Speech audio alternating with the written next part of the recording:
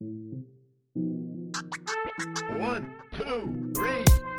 Welcome to the world of fighting games, conversation, freestyle talk to people across the nation. We speak harder than I show you under the jaw. So sneakier than an empty jump low. We sound crazier than a 40 hits ultra combo. Ladies and gents, welcome to the Late Fight Show.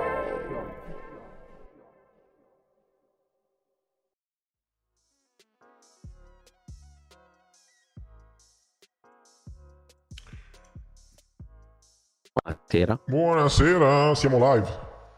Buonasera. Siamo live. Oggi sono senza giacca, Aku. Oggi è Oggi andata casual. così. Casual Oggi, Bert. sì. Casualissimo. Ogni tanto ci vuole, che cazzo, no? Pure io sono abbastanza casual, c'ho la giacchetta quella da cane, si chiama questa. Questa è la giacca da cane. Abbiamo stasera con cui porto il cane a spasso. Con cui scendi il cane. Quando scendo il cane che lo piscio, esatto. Capisci, ok. Qui c'è il Bert. Bertuno. Ciao ragazzi. Axel.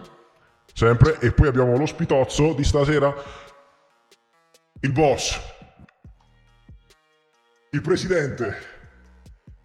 Ciao. Serio Aku. Games Capo. Sembravo fermo. Sei un po' Buonasera. fermo, perché sei, Ciao Bert, ciao Aku. sei ineluttabile, quindi ti Bert basta ti ha fregato la gag, comunque. Ci ha guardati pure negli occhi a momento. Qua. È Non giusto. è una gag, io vi guardo.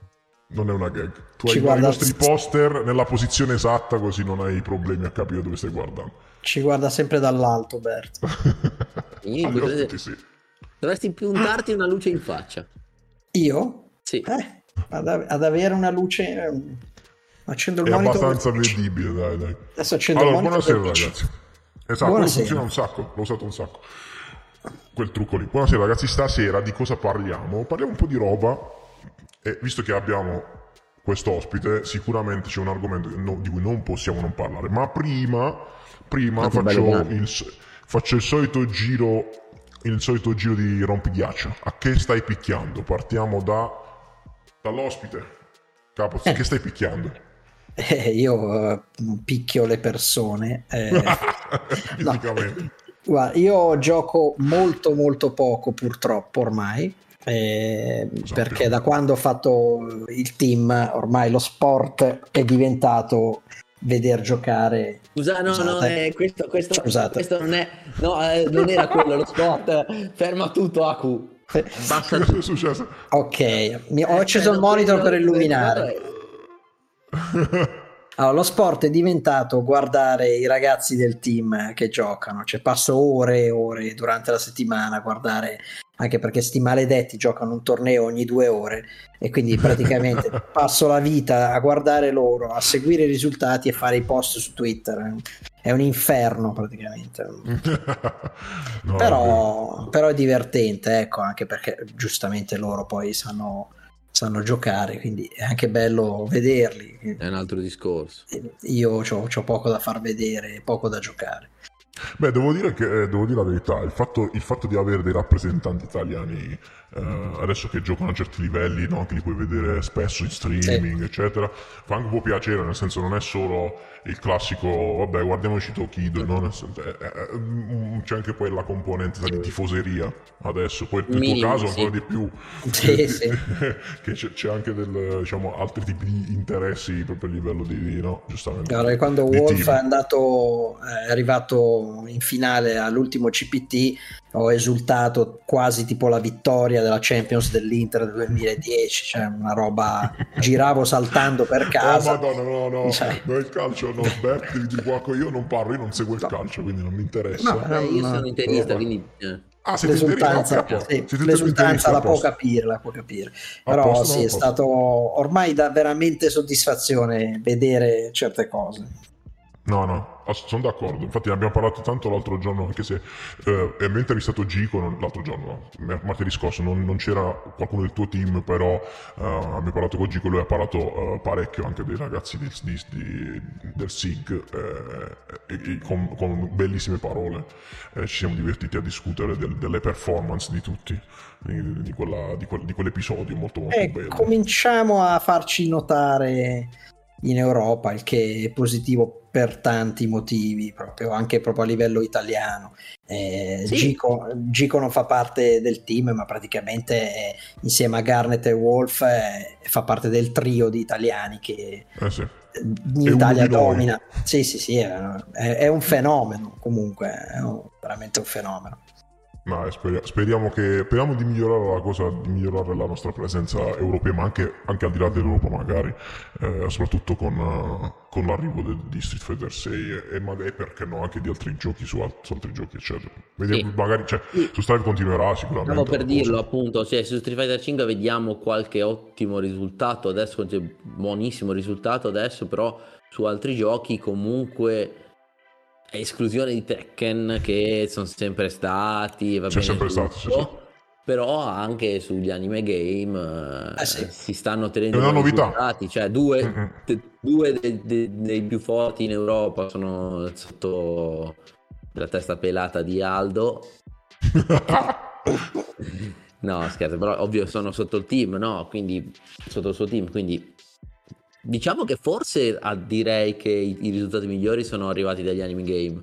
Prima ancora, no? Di Street Sì, Fighter, perché se vai a vedere anche all'Evo, Evo cosa ha fatto 25esimo. Jetstream 17? 25esimo Jetstream 25. e 33esimo Armix. Cioè, quindi voglio dire, Prima presenza internazionale, voglio Su dire. 2158 iscritti, poi magari non c'erano tutti, però almeno 2000 c'erano. Sì. No, l'Evo già di suo, voglio dire, comunque per una persona che loro non è che avessero viaggiato tanto per tornei prima, no. quindi vai lì vedi sti giocatori forti che conoscono tutti, cioè non è proprio facile arrivare comunque in top 48 così, o cos'è, top 32 a questo punto. 32 uno, top 48 l'altro, sì. Esatto, cazzo, risultato. Tanta roba. Ti dà anche fiducia. Vero. Ti dà fiducia e ti dà voglia di continuare più che altro, no? Perché poi infatti i tornei grossi servono anche a quello. Sarebbe bello ce ne fossero un po' di più in Europa, tornassero ad esserci, però piano piano. Magari qualche torneo potrebbe diventarlo. Ne parliamo tra un po'. Che stai picchiando? Allora, di che cosa voglio? Cosa sto picchiando io? No, in realtà un periodo, cioè questa settimana è stato un po' particolare, weekend, perché ho avuto un bordello di robe da fare. Hai picchiato la vita, questo. Ho picchiato la vita, purtroppo, tra cui ho giocato ho fatto un sabato tra Dungeons and Dragons e le case della follia, tipo iniziato alle 3 di pomeriggio, finito alle 3 di notte, quindi ci stava una volta intanto staccare completamente, no? E poi feste di compleanno di parenti, zia che fa 70 anni, l'altro questo, quest'altro, quindi poi casini sul lavoro, un paio di casini, quindi arrivi sempre tardi.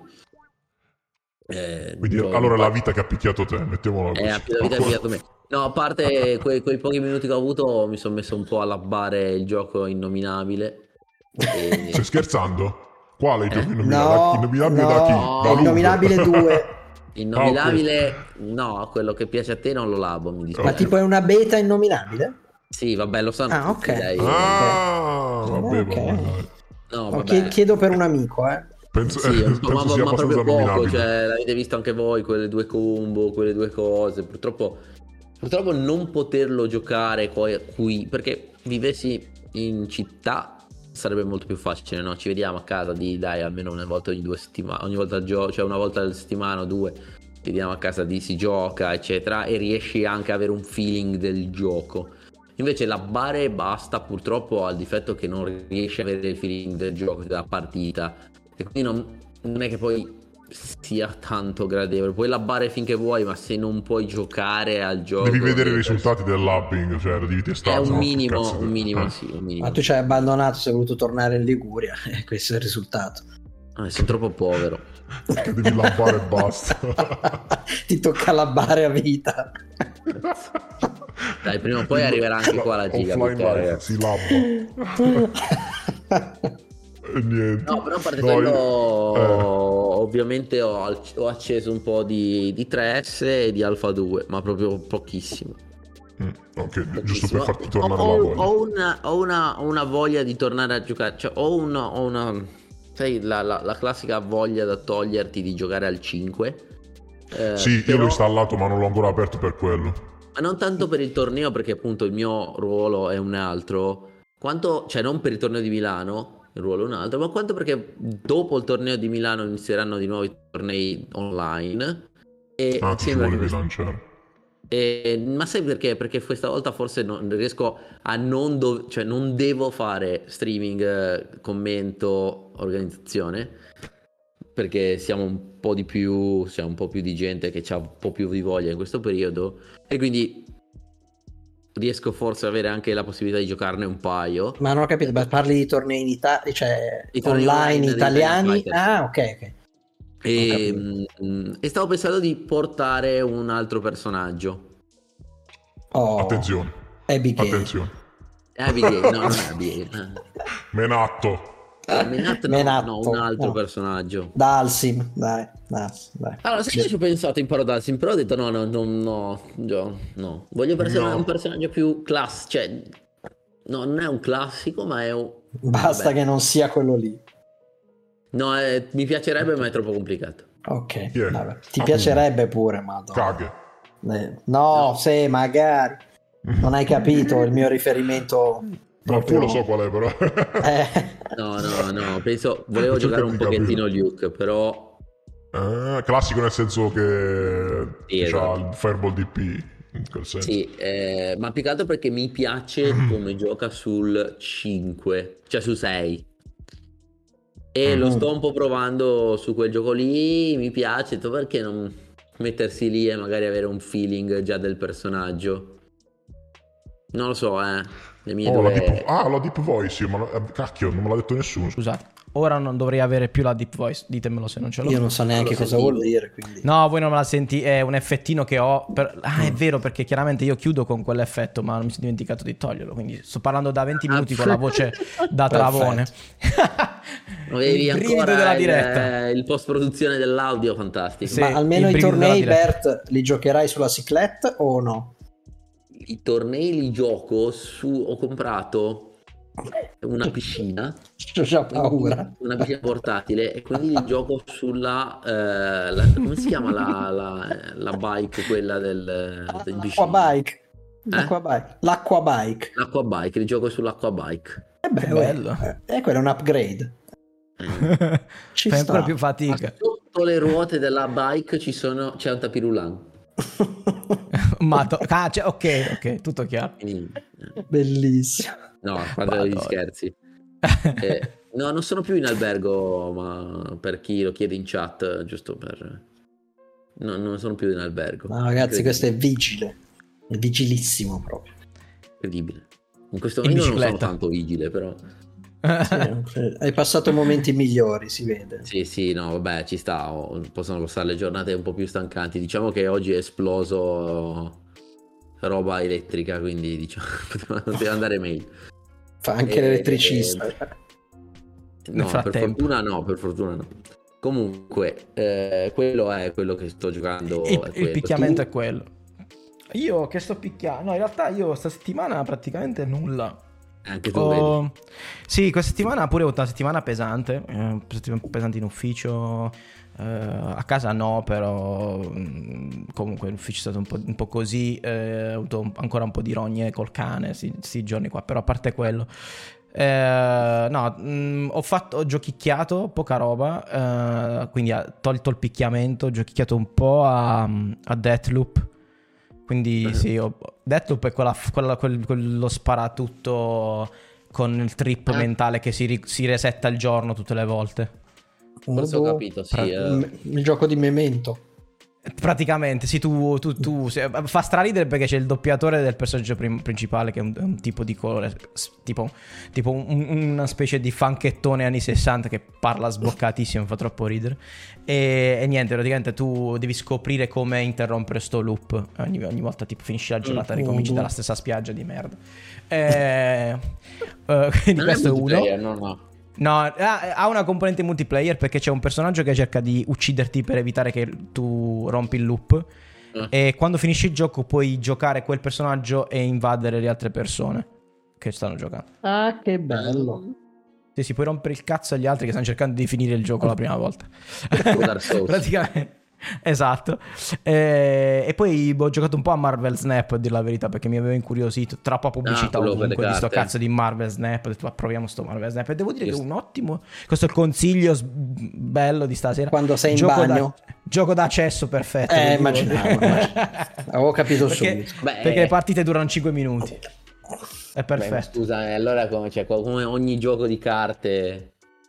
No, cazzo, gioco a Runeterra, dura 20 minuti la partita. Io se va giocavo bene. a Magic sul cellulare, ho dovuto smettere perché non vivevo più. Mi ero perso. Ah, sì, ero giochi di uscito carte dal sono tunnel problematici. 15 anni fa e niente, mi sono rimesso col cellulare, ho dovuto disinstallarlo, non avevo più una vita No, sociale. No, io no, non mi sono mai fatto pericolosissimi. prendere da ste robe, cioè un po'. Meglio. Cioè, Meglio. gioco a Tetris sul cellulare. Ma vabbè, dai, ci può stare. Ci può stare.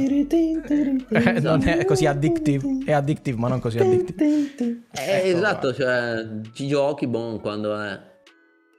È buona, una buona partita di tempo. Sì, ci sta. Tra l'altro. Hai anche esercizio mentale.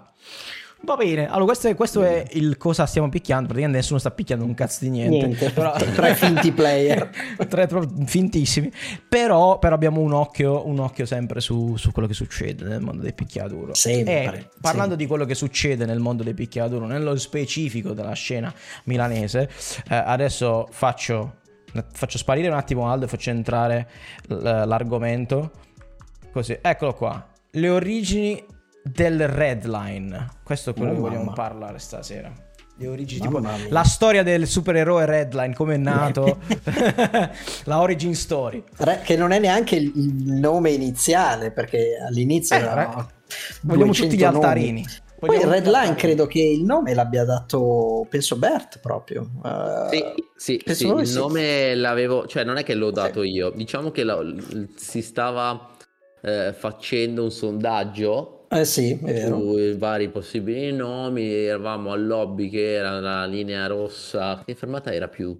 Pasteur? Cos'è? Pasteur. No, Vabbè.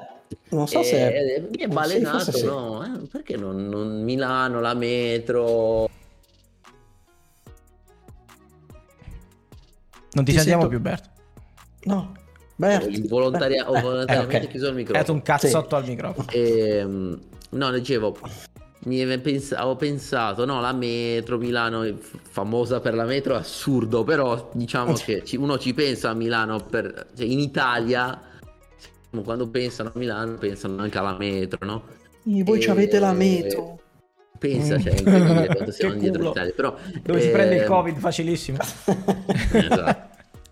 E ho detto potrebbe essere carino pensare di introdurre la metro, anche perché le alternative erano Picchiaduomo. Poi sarebbe dovuta essere una serie di tornei offline un po' più scialli e i mensili scialli, no? Però vabbè, ho proposto questa cosa qua, è stata votata, il nome mi piaceva, Redline Fight, cioè aveva il modo facile per abbreviarlo, il modo sì. Poi ci siamo spostati sulla linea verde e vabbè, manco sulla linea verde, ci siamo spostati proprio sulla linea dei pullman. Vabbè, diciamo linea verde, dai, cioè non è che sei poi così lontano dalla verde. Non siamo... La 91 Fight, No, 91. Questo qua è un inside joke solo per chi ha vissuto tanto a Milano, per il resto è vero. Perché voglio dire, la 91 Fight non è neanche tanto irrealistico, la se ci si picchia di brutto. Vero, ho visto più sangue sulla 91 che cazzo è. Però se pensi quando è che è stato il primo, fu a novembre di 3 anni fa, 2019 credo. Sì, ottobre o novembre, sì era ottobre o novembre. Pre-Covid è stato il primo, no? Sì. E avevamo organizzato tutto, poi è successo, stavamo tirando con i locals, avevamo tanta gente che veniva, poi avevamo organizzato il picchiaduomo, avevamo fare una serie di tornei mensili con i punti, classico. Purtroppo abbiamo fatto anche quella locandina fica che non mi ricordo chi l'avesse fatta sinceramente, non so se la ricordi, Aldo o Aku, con il Duomo, ed era appena uscito Set. Forse è Claw. No, Claw ha fatto quella del torneo, del Red Line. No, sì, l'avevamo sì. fatto un po' più scazzona, no? E aveva fatto la foto del Duomo tipo di notte illuminato con al posto della Madonnina Set messo nella posizione ed era fichissima come Setina, Setina la Madonnina. Esatto. Era veramente figa come locandina. Il problema è stato che poi abbiamo dovuto annullare la cosa per il Covid e io ho preso proprio, sai quando dici ho preso un granchio gigante, io ho detto dai vabbè lo annulliamo, vedrete che tra 2 o 3 settimane è tutto finito. Si ricomincia fra poco. Sì, aspetta, quando abbiamo prenotato i biglietti per Bruxelles per andare a tappa del CPT, tutti a Bruxelles, niente, saltato tutto, manco rimborsati dall'Italia, uno schifo tremendo. Avevamo fatto la locandina così e poi avevamo fatto perché pensavamo fosse una cosa leggera, cioè che durava poco, abbiamo fatto l'annullamento con un'altra locandina, con la stessa locandina e la foto del virus tipo a fianco di pessimo gusto. Mamma mia. 21, roba Quando del era genere. tabù all'epoca far vedere sta roba praticamente. Ma No, Aldo, vabbè, scusa, via. io voglio una domanda, perché io voglio capire com'è nata l'idea, cioè è partita da te l'input, no? Allora, O è stata una cosa mista? Aspetta, non ho capito, hai chiesto a me o a Bert? Non ho capito. Chiedevo a te, però No, dico... no. Allora, in realtà, allora io sono subentrato alla community di Milano su invito di Diego. Dopo il Red Bull Comité ci eravamo incontrati, ci eravamo visti, mi ha chiesto, ma noi abbiamo sto gruppo. Poi mesi e mesi dopo ero in Giappone, lui mi scrisse, mi fa, ma Aldo, ma che fine hai fatto? Faccio, guarda, sto giocando a Street Fighter 5 a Tokyo. Ero seduto in sala giochi, stavo giocando a Street Fighter 5. Quindi Casualmente contro Mago. Tipo. Sono subentrato veramente dopo nella cosa. Quando abbiamo iniziato a fare questi raduni al lobby, un po' probabilmente c'era già l'idea di fare qualcosa, ma io non è che seguissi così tanto. Poi a un certo punto, non ricordo, ci trovati catapultati praticamente mancano 3 giorni, c'è un torneo. Cioè io non ricordo come cavolo è successo, perché eravamo passati dal non fare nulla, nel senso fare i raduni, ma non a pensare a organizzare un torneo con gente che veniva da Roma, da Mantova, da destra e sinistra.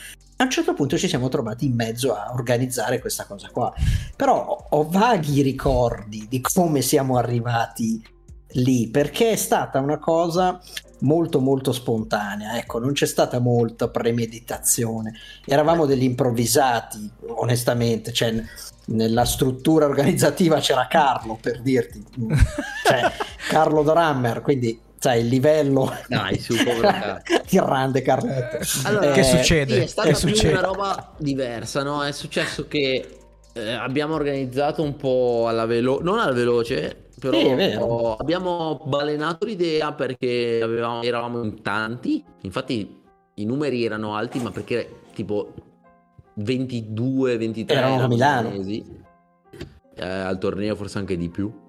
Mm-mm. E eravamo talmente tanti, facciamo il torneo e abbiamo detto organizziamo tutto qua con Claudio del lobby. Claudio si chiamava, Sì. ovviamente non credo fosse il suo vero nome, però vabbè, cinese. Ah, No, però se è cinese seconda generazione ci può stare. No, Magari Claudio è Hu, solo un però- vabbè. Claudio. Comunque fatto sta che abbiamo organizzato un po' con lui e più che altro avevamo chiesto tutte le PlayStation eccetera eccetera, tutta la community, che poi c'era stato il problema che Macba si è fatto, cioè ha messo proprio la nascita del figlio davanti al torneo, c'eravamo, cioè Sì, guarda, incredibile. Guarda. incredibile. Come si fa? E poi abbiamo comunque recuperato 2 o 3 play tra una cosa e l'altra, siamo riusciti a farlo abbastanza, cioè bene. Che poi io il Bene, primo non bene. c'ero. Il primo non sono riuscito a venire.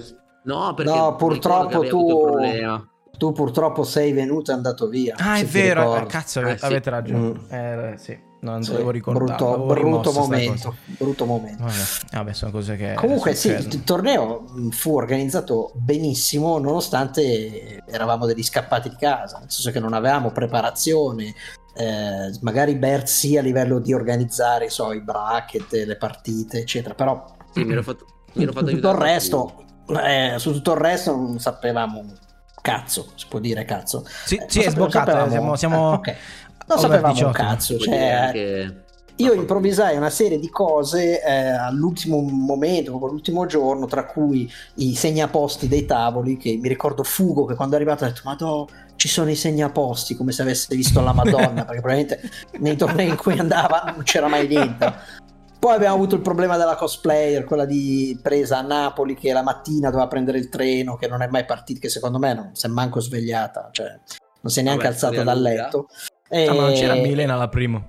Sì, poi riuscimmo a prendere Milena nell'arco di un'ora, che io ok. pensavo che lei abitasse tipo a Bologna, non chiedetemi perché. Perché tutte le fiere faceva la... Conoscevo di nome, ma non sapevo dove fosse. No, ma guarda che è a Milano. L'abbiamo chiamata, nell'arco di 2 ore si è presentato, un mito. Però al di là di quello, il torneo venne veramente bene, nonostante non eravamo così preparati per gestirlo. Tant'è che mi ricordo alla fine del torneo eravamo distrutti, cioè io ero distrutto, cioè, mi sono seduto su un divano, ero morto proprio, perché avevamo avuto una pressione per cercare di fare tutto bene e ce l'avevamo fatta. Quindi da lì poi abbiamo detto ok, adesso iniziamo a pensare a qualcos'altro, qualcosa di bello. Poi è arrivato il Covid, distrutto ogni idea inventiva. Sì, poi ci ha tolto il locale inizialmente, no? Perché... sì, vero. Ma infatti la linea rossa l'abbiamo persa per colpa del Covid. Sì. Allora, il lobby era molto comodo come mezzi di trasporto, era veramente...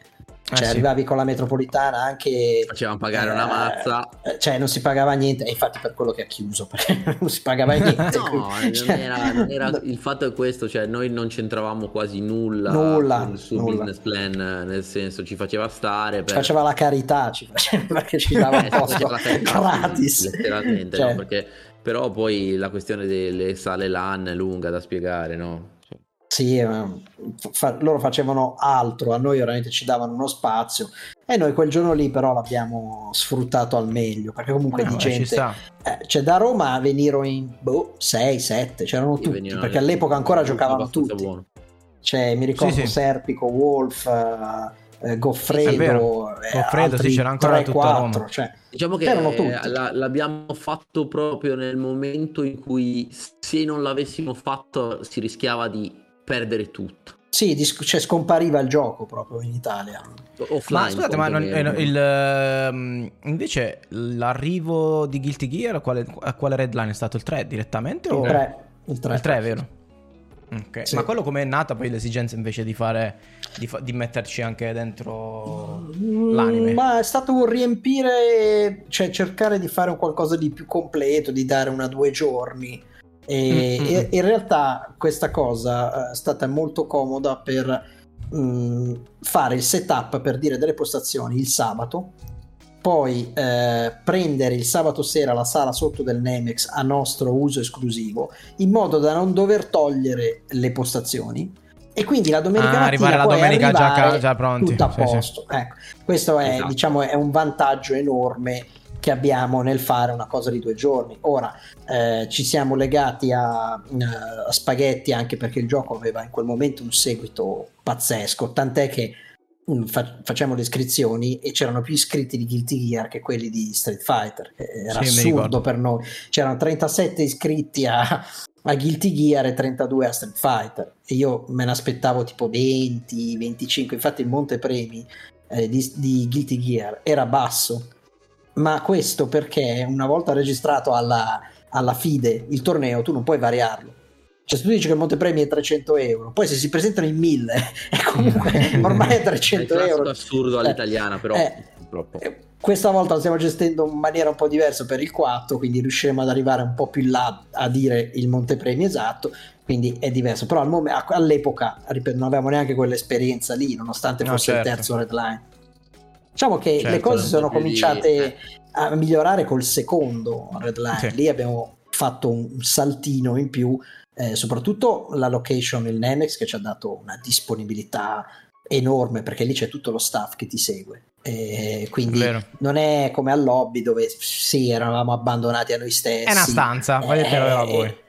Lì ci diedero al lobby tutta la sala, anche davanti, però il supporto era veramente basso, tipo volevi mangiare qualcosa, ordinavi, arrivava 3 ore dopo. Sì, quello era un casino, mentre al Nemesis le famose patatine. Le patatine le dovevi ordinare il martedì per averle il sabato circa. Più o meno le tempistiche erano queste. Invece al Nemesis ci siamo trovati come essere un po' in famiglia, cioè vai lì, c'è una disponibilità di tutti enorme, ci tengono molto, e quindi spesso la gente mi chiede ma perché non cerchiamo un posto più grande, cioè, ho capito, ma poi vai in un posto più grande e non c'è né la disponibilità dello staff, non ci sono le postazioni. Ho chiesto a un albergo una reception e mi hanno chiesto 1.000 euro per un giorno e la connessione internet a 10 mega. Come 10 mega? Cioè 10 mega, no, che stream 10 mega, bianco torniamo e nero. negli anni 90. E invece al Nemex c'è la gigabit, c'è il bar sopra, c'è il bar sotto, insomma.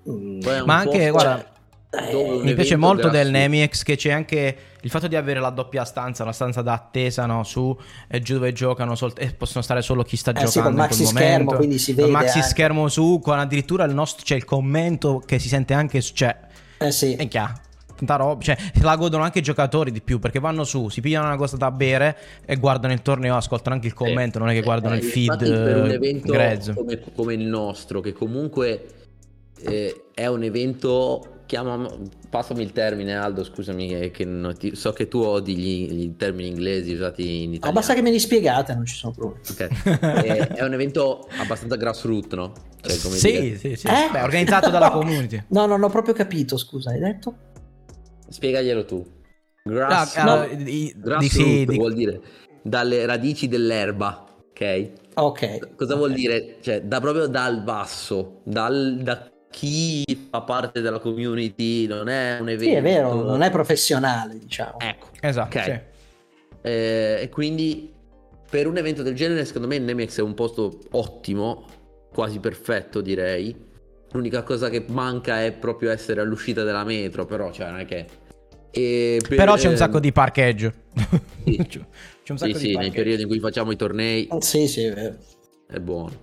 E comunque non è difficile da raggiungere. Milano, cioè dovunque devi andare, cioè ci metti 10 minuti in più, basta, finita. Sì, non è qualche come, mezzo non ci so, passa. adesso non me ne voglia Ricciotto, non me ne vogliano loro. Però quando siamo andati al Colosseum, io sono andato, ho ciccato fortunatamente la prima volta perché non giocavo ancora tantissimo nel 2017, non ero ancora molto nel giro, abbastanza nel giro da poter andare a fare i tornei grossi, eccetera.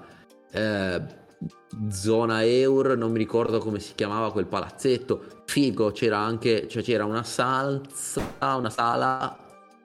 dove erano organizzate tutte, poi il sabato e poi la domenica il torneo addirittura nell'anfiteatro, diciamo, cioè proprio tipo cinema in salita, no? Classico.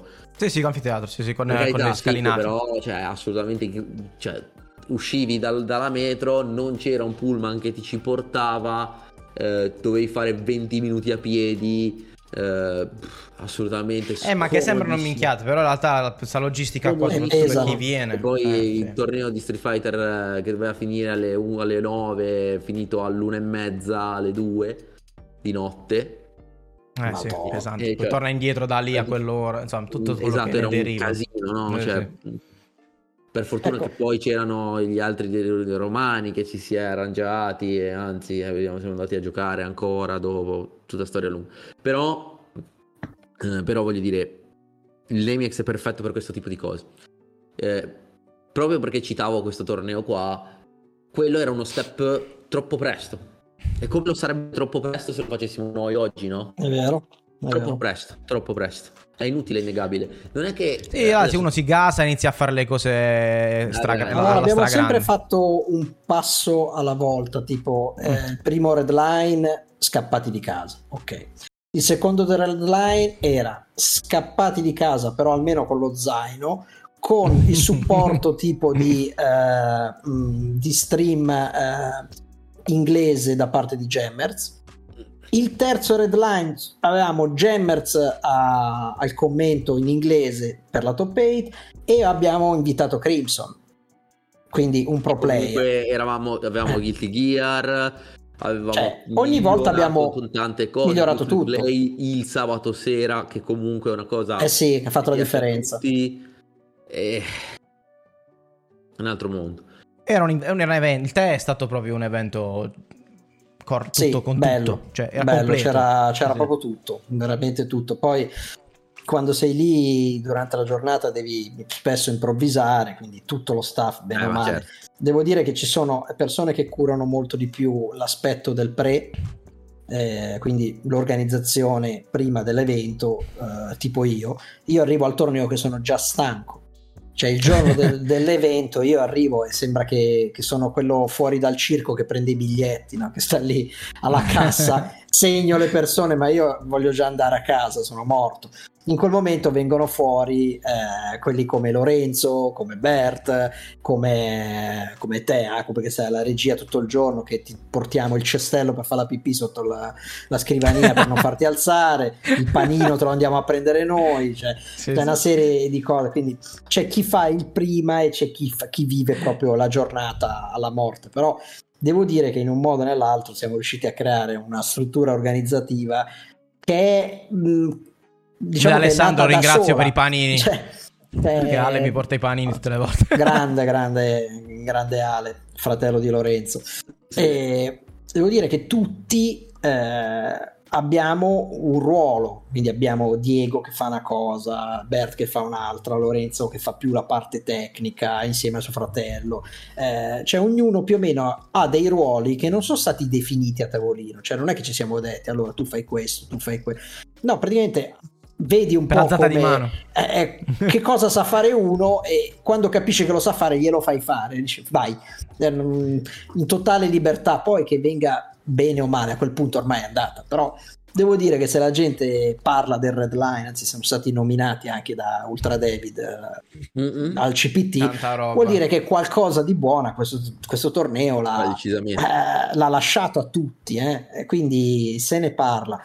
Non è facile gestire una roba del genere, però in qualche modo ce la facciamo sempre. Cioè, adesso siamo a 18 giorni, quindi 2 settimane e mezzo prima ci siamo, ragazzi. 4. Ci siamo quasi e bene o male siamo abbastanza definiti, no? Nel tentare di tirare fuori gente nuova, eccetera eccetera, quindi io non vado a Parigi a caso, vado mirato. Anche a fare pubbliche relazioni, andrò a Lufa. Posso dire una cosa? Stavo per dirlo. Che Redline ha il grande merito di aver praticamente resuscitato un gioco che stava morendo in Italia. È vero. Insieme alle varie cose sicuramente è stato uno dei fattori principali. E poi anche il fatto che stiamo parlando di un gioco che è in uscita, che sta per essere sostituito, e l'evento invece cresce. Cioè, che è una cosa strana. Di solito gli eventi di un gioco in uscita tendono a diminuire con i numeri degli iscritti, eccetera. Invece noi abbiamo un gioco in uscita, ma un'organizzazione fresca, nuova, che ha voglia. In quello, sta salendo. In realtà io sono sicuro che se il gioco non fosse in uscita, noi saremmo, cioè adesso cresciamo, ma non di tanto. È vero.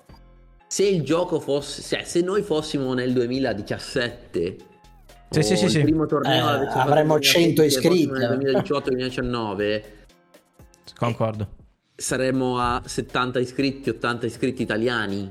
Sì, italiani, più eventualmente roba dall'Europa. Però voglio dire, perché una volta che... questa è la cosa buona, che però se siamo già in crescita uscendo da Street Fighter 5, sono buoni presupposti. Esatto, guarda, che con il 6 ci sia tanta attenzione europea su sta roba e bisognerà fare attenzione. Quello che fa sarà un momento particolare. Quello che fa la differenza secondo me nel reclutare stranieri proprio, cioè che vengono in 10-15, è il montepremi. In realtà il problema nostro, c'è da dire una cosa: noi da quando facciamo il Redline non abbiamo sponsor. Quello, dobbiamo trovare non abbiamo sponsor, ma il problema è che in Italia non ce l'hai. Qua c'è poco, perché chiaramente anche quando andiamo in stream al torneo abbiamo 300 spettatori, non 3.000, 5.000, quindi chiaramente abbiamo una visibilità bassa, perché il gioco giustamente ha vissuto degli alti e bassi, soprattutto bassi, che sono durati anni, cioè il momento basso di questo gioco è durato anni, quindi ha perso un casino di giocatori. È stato martoriato a inizio gioco, cioè a inizio vita. È partito male. È partito male di per sé, però in Italia particolarmente. Sì, è vero. Più degli altri posti, e questo, cioè, ti fa perdere proprio. Tipo l'OTB. Cioè, se all'inizio cadi per terra, cioè non ha senso correre. Perdi trazione, alla partenza è finita. Cioè, nel senso, perché se guardi il torneo che hanno fatto a Napoli, l'OTB, cioè aveva montepremi per 3 giochi di 5.000 euro a gioco. Ora, se tu vai a vedere la classifica di Guilty Gear dell'OTB, i vincitori non c'è un italiano. Il migliore, quello che è arrivato più in alto di tutti, è Jetstream del mio team, che se non sbaglio è arrivato quinto o settimo, e tutti i vincitori erano stranieri, gente fortissima, eccetera. Di Tekken, se non sbaglio, c'era il campione dell'Evo, non vorrei dire una minchiata. Ha vinto, no? Alla fine mi sa di sì. Quindi sai, quando c'è un montepremi che chi vince si porta a casa tutti i soldi del biglietto per venire, più guadagna, poi allora certo, ci vengono a giocare. Cioè, l'OTB è sempre stato e siamo sempre lì, cioè bisogna parlare anche del gioco in sé. L'OTB era un torneo di Tekken ha sempre fatto tornei grossi, ne parlavamo con Spazzi altre volte, cioè in Tekken 5 facevano tornei a Roma da 200-300 persone, c'è una bella differenza. Sì, c'è sempre stata una scena attiva di un certo calibro, lo sappiamo, cioè nel senso, ne abbiamo parlato anche con Clo nell'altra puntata. Scusami, hai ragione. Sì. Quello sì, però vedi, c'è gli stranieri, se vedono che c'è un montepremi di 5.000 euro, certo. Cioè, noi questa volta abbiamo Crimson, dal numero di iscritti, perché sai, non sembra, però io per esempio una cosa che molti pensano, anche non fortissimi, cioè per esempio io andare a un torneo estero non penserei al montepremi, perché vai per l'esperienza prima di tutto. Sì, tu perché non sei un pro player, però questo dico io. La tua vita non dipende da quello. Anche quelli che non sono proprio pro player, cioè è quello il punto, no? Sì, beh, non è facile, però dico il fatto ma infatti è più facile che venga un fan forti. Cioè quelli forti vengono se c'è un montepremi che gli giustifica il viaggio. La verità è questa, perché io dico, quando ho cercato di chiedere ad altri pro player prima di Crimson per il Red Line 3, io gli dicevo, guardate, vi pago il viaggio, eccetera. La prima domanda che facevano era: quant'è il montepremi?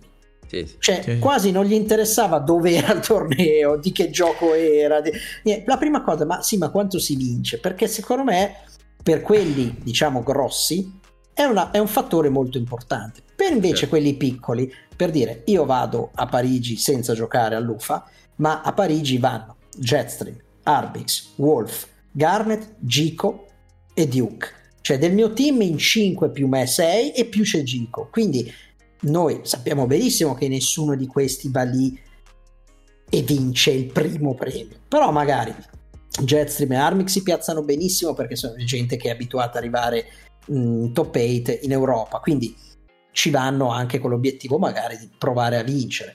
Su Street Fighter 5 onestamente è più difficile, perché c'è Crimson, c'è Mono, c'è una serie, ce ne sono tanti forti, però si va proprio per anche per capire qual è il livello anche per farsi conoscere, per farsi conoscere anche. Io vado soprattutto per quello, sia per supportare i ragazzi, perché a Lione secondo me con Garnet c'è stato un grosso problema di supporto, cioè era lì completamente spaesato da solo, e per la prima volta l'ho visto sotto tensione, cosa che non è mai successa. Purtroppo i tornei sono così, cioè, i tornei sono così, però se giochi in casa è un conto, se giochi in Francia con tutti contro è diverso. Allora gli ho detto: guarda, al prossimo torneo vengo io, che farò casino per 15 in modo da cercare di compensare il livello del tifo. Poi ci sarà Wolf, Gico e gli altri, quindi insomma è già un bel gruppetto.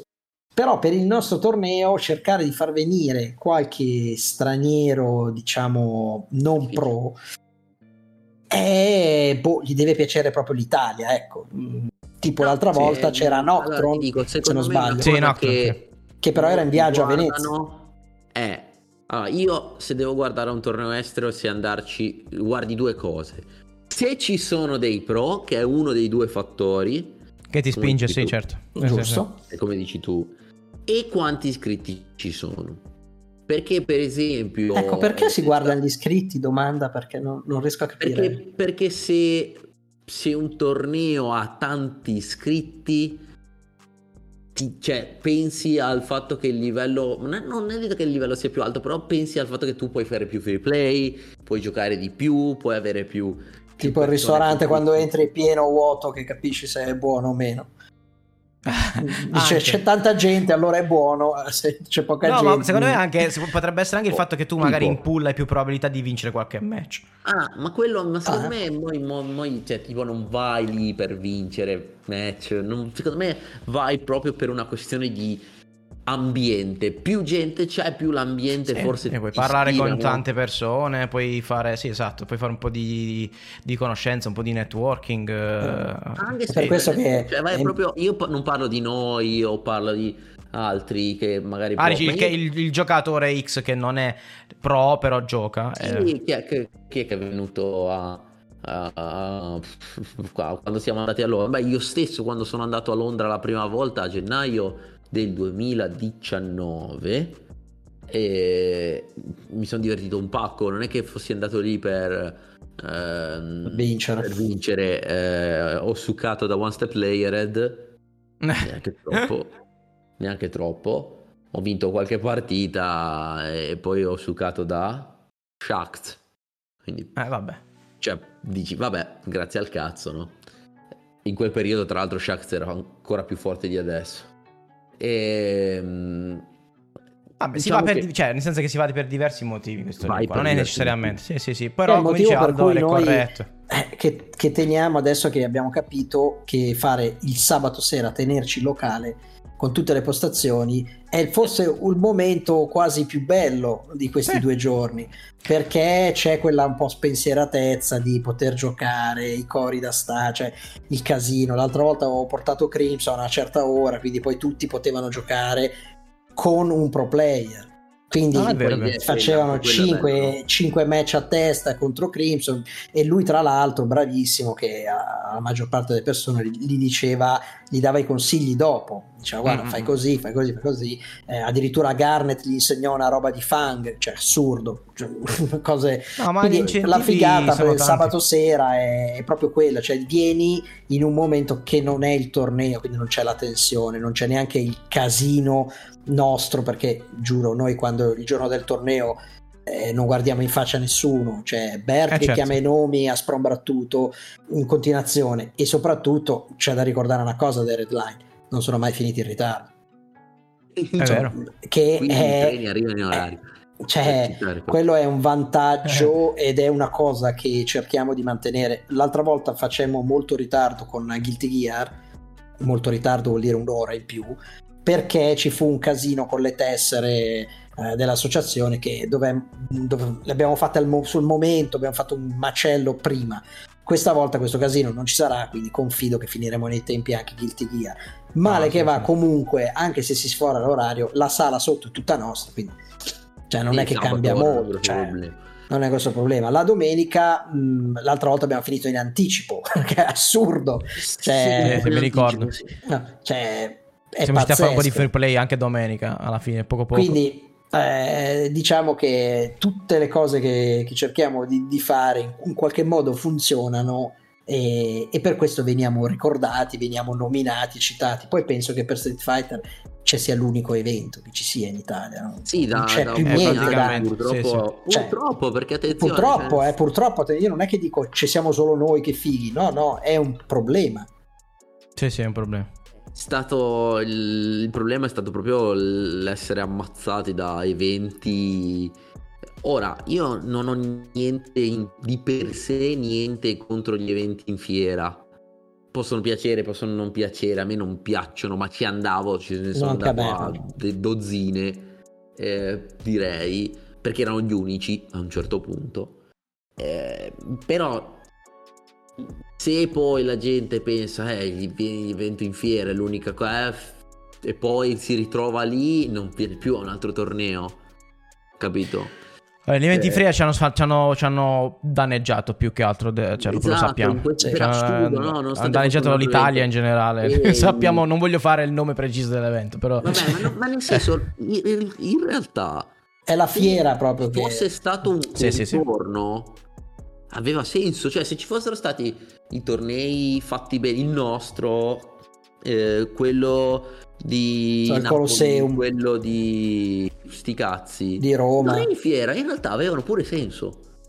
Sì, deve essere una cosa in più, cioè doveva essere una cosa in più, invece erano gli unici il tema di avere un torneo solo come è stato l'errore di Ricciotto eccetera, è stato l'errore di non coinvolgere la community.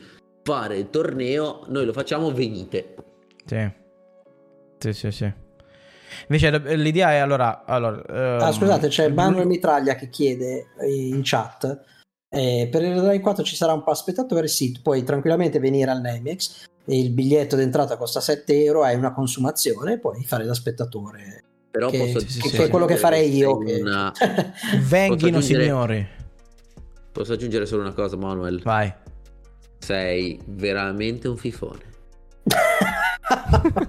Il bullo Bert. Che comunque io voglio dire una cosa, secondo me, Manuel, se me lo chiedi molto gentilmente con una dozzina di banconote arancioni, potresti trovare un tabellone che non ti fa fare 0-2.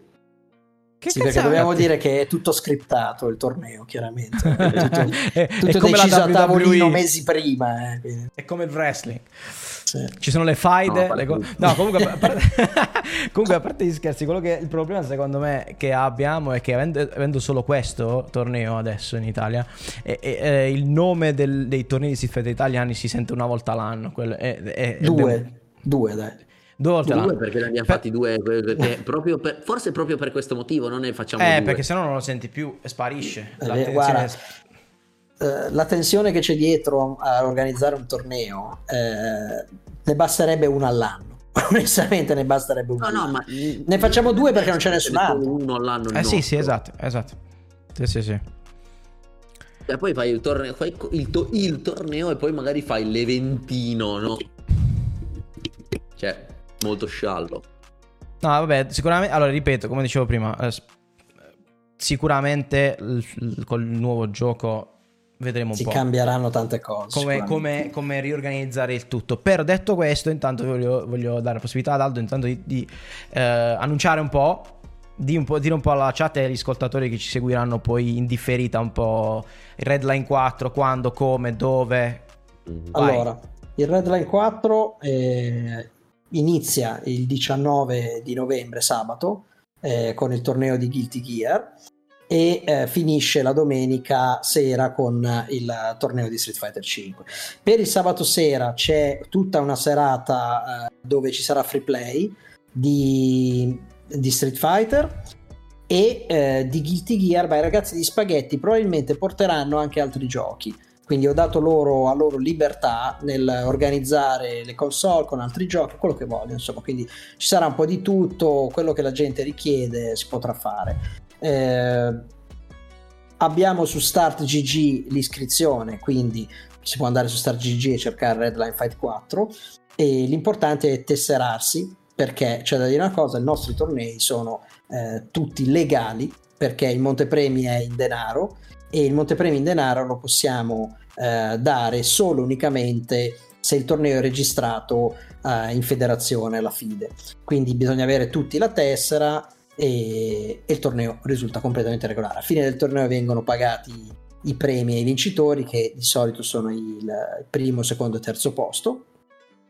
E che altro? Se non volete giocare, comunque se venite ci fa piacere, perché è importante anche avere sia pubblico sia persone per il posto. È molto importante supportare anche la location, perché chiunque viene lì dà un contributo a posti come il Nemesis, che è un'associazione, di sopravvivere, di stare in piedi bene in un momento in cui comunque per i locali veramente è dura andare avanti con bollette triplicate.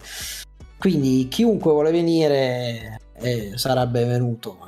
Mi sembra di aver detto più o meno tutto. Ecco, ci sarà Mr. Crimson, che è un pro player di Street Fighter 5 francese, fenomeno, che è già stato presente al Redline 3, l'abbiamo avuto come ospite, l'ho invitato io, mentre questa volta di sua spontanea volontà si è iscritto e quindi viene perché gli è piaciuto l'ambiente e ci aveva promesso sarebbe tornato e lo farà. Fatto, sì. Quindi Grande. poi io andrò a Parigi settimana prossima e cercherò di fare un altro colpo, mettiamola così. Ho qualche mezza parola con qualcuno e vediamo di riuscire a fare qualche colpo strano, perché mi piacerebbe anche dare un avversario a Crimson oltre ai nostri, di avere qualcun altro che possa metterli un po' di ansia, ecco, quindi Bastano ci entrare proverò. Magari avere anche qualcuno che ha un po' più di passaparola fuori dalla Francia. Comunque, perché i francesi lo sai che odiano gli italiani, quindi. Ah, no. Beh, non che noi li abbiamo sempre dipinti in chissà quale modo, no, però sì, sui fighting games ma i picchiaduro sono oltre queste barriere. No, picchiaduro uniscono la gente. Esatto, botte. è come la Hanno pizza, vinto la sono come la pizza. Sì. Infatti noi ai pro player stranieri gli diciamo sempre: guarda, c'è la pizza, c'è Gico che porta i cannoli dalla Sicilia, cerchiamo di corromperli in tutti i modi, da italiani veri. Però i cannoli sono legali, Aldo? I cannoli di Gico dipende. O sono di contrabbando? Dipende da quanti canditi ci sono su. Allora, arrivano sempre con delle confezioni che sembrano proprio quelle, sai, a volte nella Domopac, che sembrano quei pacchetti dei contrabbandieri, no? Però li compro io da Ammo qua dietro. Guarda, devo dire che Gico è sempre un signore, ci porta sempre un dono dalla Sicilia. Grande. Comunque io ho sentito che c'è libertà di portare postazioni. Io porterò un portatile in un angolo. E giochi all'innominabile. Esatto. E gioco solo io, perché praticamente non ci verrà nessuno. No, sto scherzando. Però, allora, che cazzo è caduto qualcosa? Niente, cuffie. Vabbè. Allora, volevo, prima di passare all'altro argomento, volevo fare una domanda invece ad Aldo, che non è sul Red Line, però è sul tuo team. Sì. Volevo un po' chiederti com'è nato il team, invece. L'idea del team. Guarda, in realtà sono un po' d'acqua, arrivo. In realtà è stata una roba di dire: vabbè, sponsorizzo qualcuno perché mi piace Street Fighter. E devo dire che all'inizio quell'omino che si è alzato è andato a bere, era è la prima persona con cui avremmo dovuto cominciare questa esperienza, però capitò proprio nel momento in cui e poi uscì il Covid, eccetera, ma Berta aveva quasi smesso, diciamo, di giocare, faceva più da TO, organizzava più che giocare. La parte competitiva l'aveva abbandonata, diciamo. Esatto, quindi mi spostai su Garnet perché aveva un vantaggio grosso Garnet, anzi due. Il primo è che abitava vicino a me, perché abita a Cernusco su Naviglio, e il secondo che è giovanissimo, cioè aveva c'ha tanta strada, cioè nel 2019 aveva 17-18 anni, e quindi lo vedevo fortissimo come un personaggio di merda. Parliamoci chiaro, perché se Garnet avesse 3 anni fa avesse preso un top tier, probabilmente ora parleremmo in maniera diversa dei tornei europei. Lui secondo me è un fenomeno, è uno di quelli che ha talento e che, tipo come Gico ha talento, ma ha unito il talento. A un certo punto ha detto: se voglio vincere prendo il PG più forte, oppure quello che in quel momento gli dava più possibilità di vincere, come Cammy, ed è proseguito quella strada, e la strada che ha fatto Gico gli ha portato risultati, perché per anni ha dominato lui. Ora Garnet è riuscito a fare i risultati, magari non eguagliando Gico nel senso di numero di vittorie, però comunque anche Garnet ha vinto cose importanti, e crediamo l'ultimo Red Line Garnet batté 2 volte Gico e andava in finale con Mr. Crimson, dove si perse 3-0, ma perché non ne aveva più anche, e poi comunque Crimson era di un altro livello. E quindi io ho creduto molto in Garnet, e poi da lì avevo corteggiato Armix, quello stronzo all'inizio mi diceva di no, mi diceva no, ma non lo so, boh, io non capivo in realtà. Poi a un certo punto è riapparso lui, mi ha detto ma sì, quasi quasi, ho detto vabbè. Dall'ultimo, no, cos'è il Redline? Sì, dal Redline 3 che c'è stato il torneo di Guilty Gear, ho visto Jetstream e Armix me ne aveva parlato, mi ha detto guarda c'è questo ragazzo forte. A che ho detto beh quasi quasi, ho visto tutto il Redline come è andato e ho visto Jin, che un altro ragazzo di 19 anni che 2 volte che è venuto in Redline, tutte le volte è finito in top 8. Sì. E quindi per me, io ce l'ho segnato sul cellulare con Jin top 8, è scritto così, è registrato così. Quindi ho detto beh diamo una possibilità sia a lui che a Jetstream, e insomma ho inserito anche loro nel gruppo, ed è stato allucinante perché a un certo punto poi iniziava il periodo dell'Evo e io da aver fatto un team così ridendo e scherzando mi trovavo 3 ragazzi su 4 all'Evo. Cioè Garnet non è riuscito ad andare solo unicamente per un problema di passaporto, se no erano tutti e 4, quindi praticamente mi ritrovavo tutto il team all'Evo senza.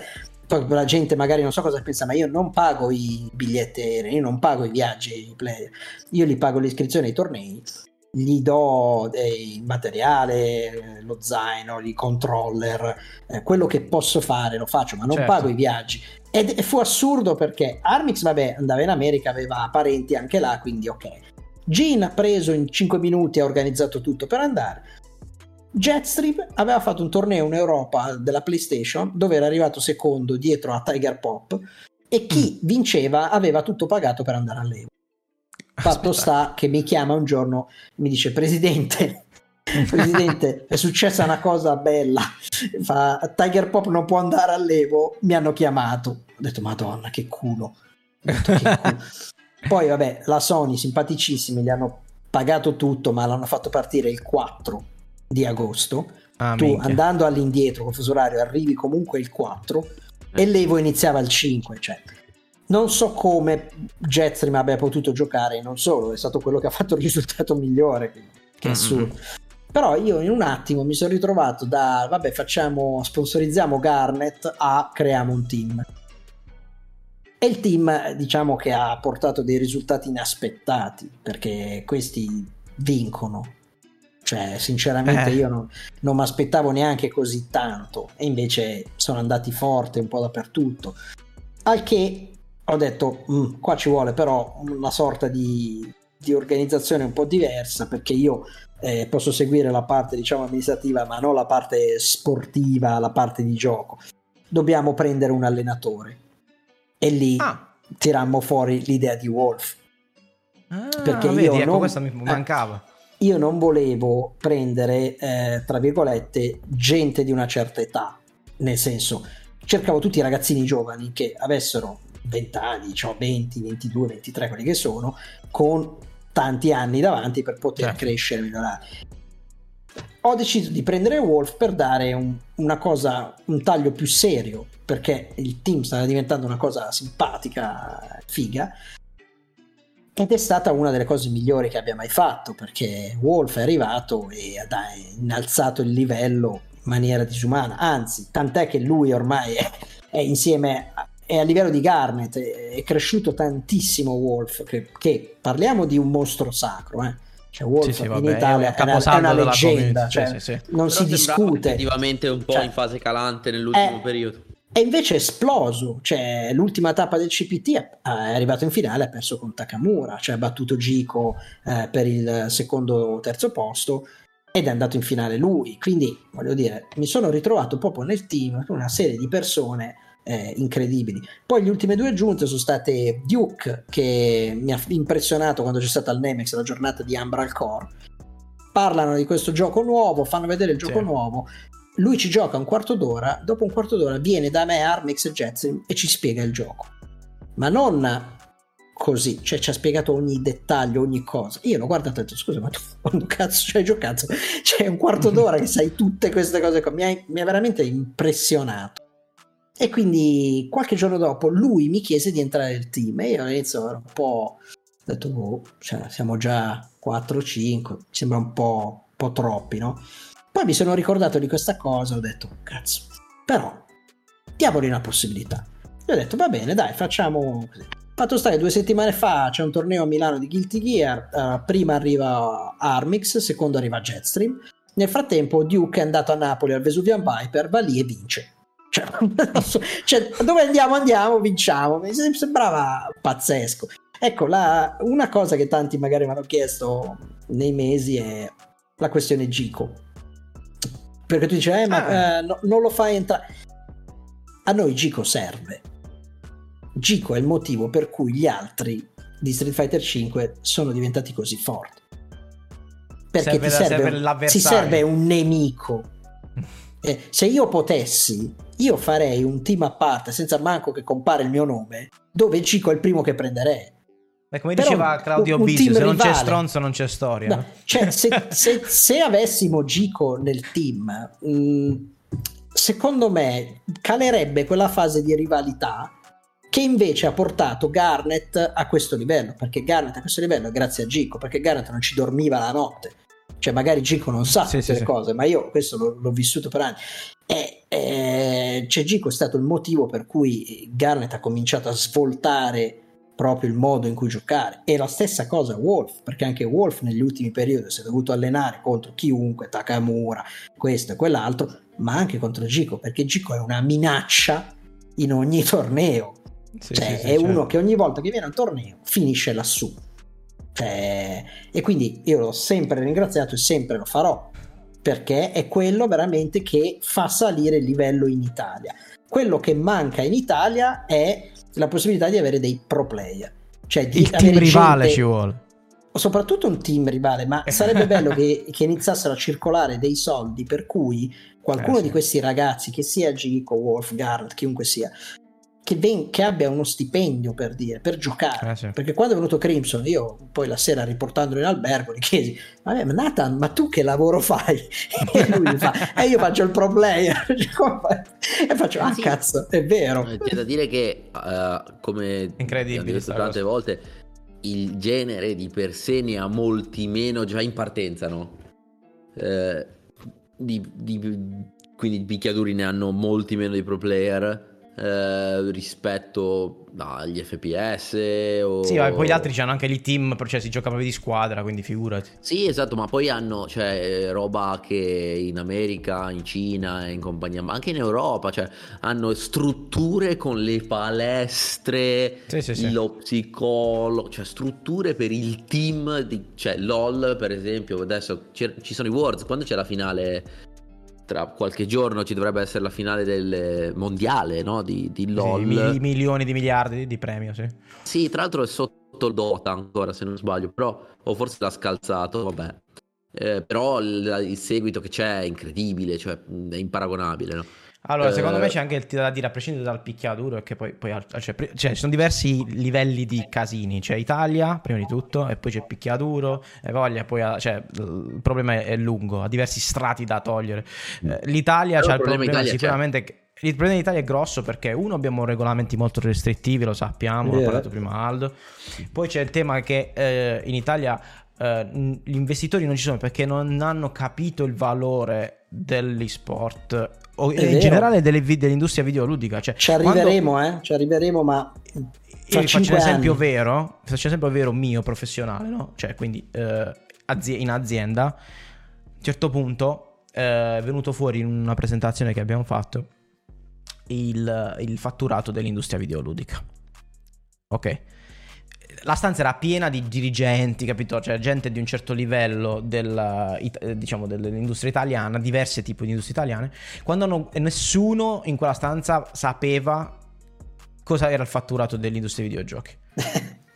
Quando hanno visto che era più di Hollywood e l'industria musicale combinata insieme, cioè c'era la gente che si guarda, vi giuro, non sto scherzando, c'era la gente che si guardava in faccia così, fa, scusa, tutti questi soldi stanno in quella roba. Cioè, ancora abbiamo trovato il modo di fregarli, esattamente. Dico io, questo è un grosso problema dell'Italia, perché i trend fanno fatica a arrivare, non arrivano mai subito. Va a finire che vengono cavalcati quando ormai sono già in già dalla Francia in a noi c'è l'abisso.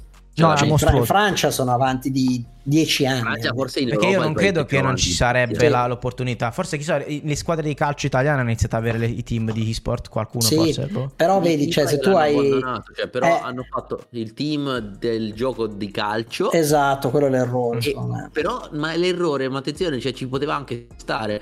Per me che è già praticamente finito. Cioè, l'hanno lanciato anche su Sky, se non sbaglio, il campionato, come l'avevano Sì. chiamato, e compagnia bella, ma è già tutto finito. Ma no, ma la gente, cioè, chi guarda il calcio, per dire, non gliene frega niente di Beh, vedere oh, FIFA. Ma esatto. ovvio, è Cioè, ovvio. non gliene, cioè, io ho due fratelli, io ho un fratello che va allo stadio da quando ha 14 anni, tesserato all'Inter, vede tutte le partite, anche Albino F, cioè le guarda tutte, Carugate Brugheri, o qualsiasi partita. Se tu gli fai vedere una partita di FIFA, ci spacca il televisore, non ha senso. Cioè, Ma è è normale, quello perché là che stai è. parlando di un gioco che emula una cosa che esiste, che la gente può fare davvero. Esatto, Cioè, è ovvio che ti guardi quella cosa vera. Cioè. E nella realtà è pure più bello. Quindi, cioè, Tant'è, e questo è un esempio che io faccio sempre quando la gente mi parla di, cioè, magari quelli esterni al mondo del picchiaduro mi chiedono i giochi di lotta, cosa sono, perché, colà. E il motivo per cui non esistono veri tornei o scene competitive dei giochi di lotta simulativi, tipo UFC. Perché non esiste un cazzo di UFC il gioco? ma sì, ma non avrebbe Perché ti senso. vedi la UFC vera, cioè che cazzo ti è vedi vero. il gioco? Ma Cioè, non è c'è lo solo Street Fighter quello. vero. Cioè, Cioè, non c'è quello cioè, che fa la Fireball. No, esatto, cioè tutto il tema è così come League of Legends ha senso, e piuttosto che gli altri sport, di cose che questo è un po', vabbè, questa è un po' la mia filosofia di come mi piace, di come io approccio i videogiochi. A me piacciono i videogiochi che sono più lontani possibili dalla Sì, realtà, la fantasia. no? La Cioè, fantasia. perché è quello che ti fa perdere un po', cioè ti svaga. E invece, se tu ti vai a vedere, cioè UFC, che vedi una brutta copia del lottatore vero che sta facendo delle cose finte, Brutte cioè, meccaniche, cioè, eccetera. che cazzo serve? Sono anche molto peggio della versione reale dello sport generalmente. Sì, perché sono molto più limitati, cioè nel senso quello vero ha infinite variabili, lo sport vero di lotta. Il videogioco ha dei limiti, ma è per quello che il picchiaduro, nel senso come lo intendiamo noi, è bello perché gioca sulle forze di quei limiti. Non come le simulazioni, che sono Si che esce le proprio dagli simulazioni, standard. le simulazioni sono un'approssimazione della realtà. L'approssimazione non sarà mai bella come la realtà, cioè, proprio detto No, proprio. certo. Vero, Poi vero. è innegabile, soldoni. io insisto sempre su un problema, cioè, allora, dei picchiaduro rispetto ad altri e-sport. Che qua abbiamo Manuel Mitraglia nel chat che ci scrive che in generale nel mondo e-sport il picchiaduro non paga in tutto il mondo. Beh, mica tanto. Però rispetto al resto degli e-sport effettivamente Sì, è vero. cioè è praticamente il fanalino di coda, Ma perché è un perché genere no- di nicchia di suo. È vero, però c'è, nel senso all'estero comunque c'è. Tu vai in Francia, attenzione, c'è. Ci campa, qualcuno ci campa. Qua non c'è, sto per qua arrivare proprio non alla c'è. cosa, sto per arrivare a una cosa. C'è una netta differenza tra partecipazione in streaming e partecipazione dalle persone. Cioè, i picchiaduro hanno questa strana cosa che c'è un'estrema partecipazione ai tornei, agli eventi di persona e magari su Twitter, cioè commenti, interazioni a riguardo, in prima persona proprio, ma invece ce n'è poca del super casual. Cioè ci sono molte persone interessate, molto interessate, e pochissime del super casual. Per motivo non lo so, però se andiamo a vedere i vari altri e-sport, che possono essere i giochi di sparatutto, che Sì. sparatutto, o i MOBA o quello che vuoi, c'è tantissima attenzione su Twitch, per farla breve, o E poco YouTube. interazione sui social, sui forum, Esatto. sulle cose. Sì. Ma se tu organizzi un evento LAN, c'è la luna che se è in calore, poverina. Il sacco di patate sulla spalla. E se tu organizzi un LAN a Milano di LOL, uno penserebbe verranno 2 miliardi di persone, ma veramente No, invece un non viene cazzo. nessuno. Perché la Cioè, gente è viene abituata a vedersele online le cose di LOL, buon fine. Sì, ma perché è tutto così? Il punto è Street Fighter 6 avrà sicuramente, io sono sicuro che Street Fighter 6 avrà un sistema di qualificazione ai tornei molto diverso da come era. Saranno qualifiche su qualifiche delle qualifiche, prima di arrivare a giocare le finali o anche solo i tornei.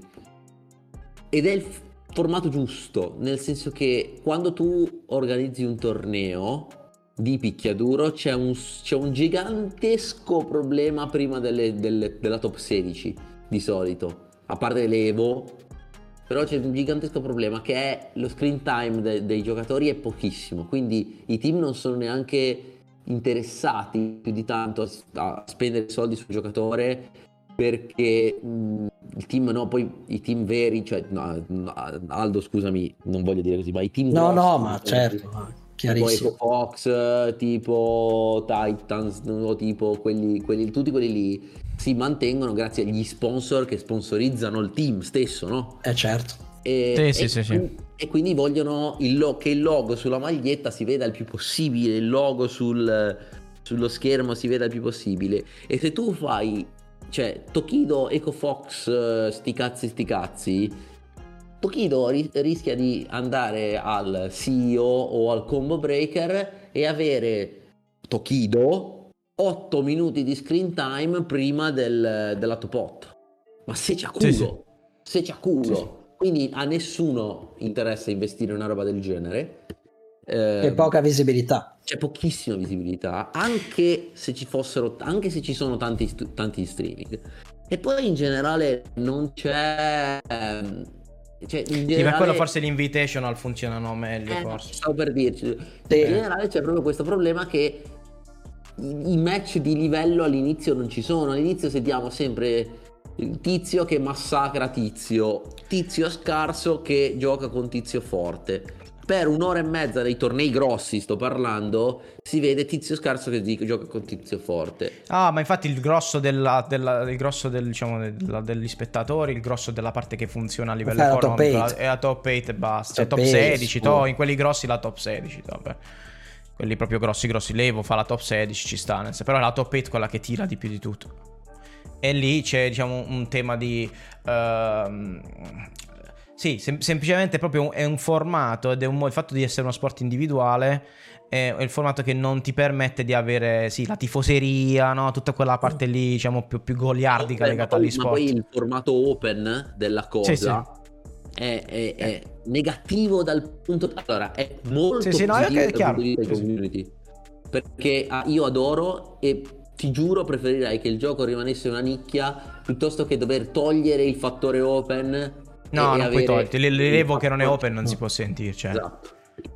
Però scusate un attimo, c'è la mia gatta che sta impazzendo. Ci deve essere un bilanciamento tra eventi invitational e eventi normali, perché l'invitational servono per far crescere gli sport. È molto grave che nella Street Fighter League non ci sia un italiano. Molto grave. Perché lì hai visibilità un botto. L'ho trovata una roba gravissima, dove mi sono anche scontrato in parte con mezza community, dove bisognava farsi, secondo me, sentire, perché non è accettabile. Nel team europeo, cazzo, una persona ci deve stare. Non è accettabile che non ci sia un Gico, un Wolf o un Garnet, almeno uno dei tre. Mettiamo Gico perché era quello che negli anni ha fatto più risultati.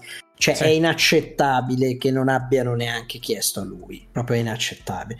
Ora mi vengono a dire qualsiasi cosa, non abbiamo fatto risultati pazzeschi negli ultimi anni, sì, vero, però se tu fai una Street Fighter League europea ci cerchi di mettere almeno un esponente per ogni paese. Poi se fossero scarsissimi, no, ma qui non parliamo di gente scarsissima. Secondo me ci voleva almeno un esponente, esponente, e averlo proprio, non averci neanche interpellati vuol dire proprio essere pisciati da Capcom, che poi Capcom Europa ormai è Capcom UK, che non è neanche più Europa, quindi fa ridere tutto quanto. E poi Aldo, adesso sono abbastanza sicuro di questa cosa, non posso esserne certo, però la Street Fighter League la organizza poco Capcom UK o Capcom Europa, quello che vuoi, quanto di più Capcom Fighters, che è ancora un'altra entità e va a pescare solo la gente dagli streaming principali, E cosa è successo? Il 90% è stato, non dico che sia colpa di, però ci ho ragionato ancora di più e ho pensato che molti dei nomi siano stati fatti da Ritus e dalla Stallman League in generale. Infatti non c'è ma Retus Retus è quello che però Fassa era lì. Sì, però Retus è quello che ha detto come mai non c'è in italiano, quindi mi sembra anche un po' strana questa cosa qua. Cioè, o il paraculo che viene a scrivere su Twitter dice come mai non c'è in italiano, poi non l'ha voluto mettere lui, ma mi sembra un po' gli strano. I nomi e poi lui ha detto questi 4-5 nomi qua, poi gli altri si sono andati a prendere i soliti. Però ce ne sono 24. Sono i soliti. Sì, 8 francesi, 8 inglesi, cioè sempre i soliti. Allora, se tu vuoi fare uno spettacolo europeo, ci deve essere l'Europa, se no fai Francia contro Inghilterra. No, sono d'accordo. Tra l'altro, se pensiamo che in America, in una delle squadre c'era Automattoc, cioè che per l'amor del cielo, personalità, è bravo, io lo adoro a livello di contenuti, no? Di come diffonde i contenuti, però tutti quanti i nostri i giocatori italiani li fanno il culo. No, ma guarda che però cioè, se parliamo di skill, però esatto, questo ti fa capire il ragionamento. Non è solo un discorso di bravura, ma di quanto puoi apportare allo show, non solo dal punto di vista dello spettacolo del gioco, ma proprio dal punto di vista dell'interesse, no? E purtroppo c'è da dire una cosa: gli italiani si sono guadagnati il rispetto a livello di gioco, adesso la conoscenza dopo soprattutto l'ultimo CPT, però prima la presenza ma anche solo la presenza su Twitter, che è una stronzata, però anche solo la presenza su Twitter era veramente marginalissima, e purtroppo questa cosa ha influenzato su questo tipo noi ci stiamo lavorando, ma il discorso di protestare per la Street Fighter League non è il protestare dovete rifare, quindi dovete mettere dentro uno dei nostri. No, il protestare è: io ti rompo il cazzo adesso, perché tu la prossima volta che la fai, tu allora prendi in considerazione l'Italia.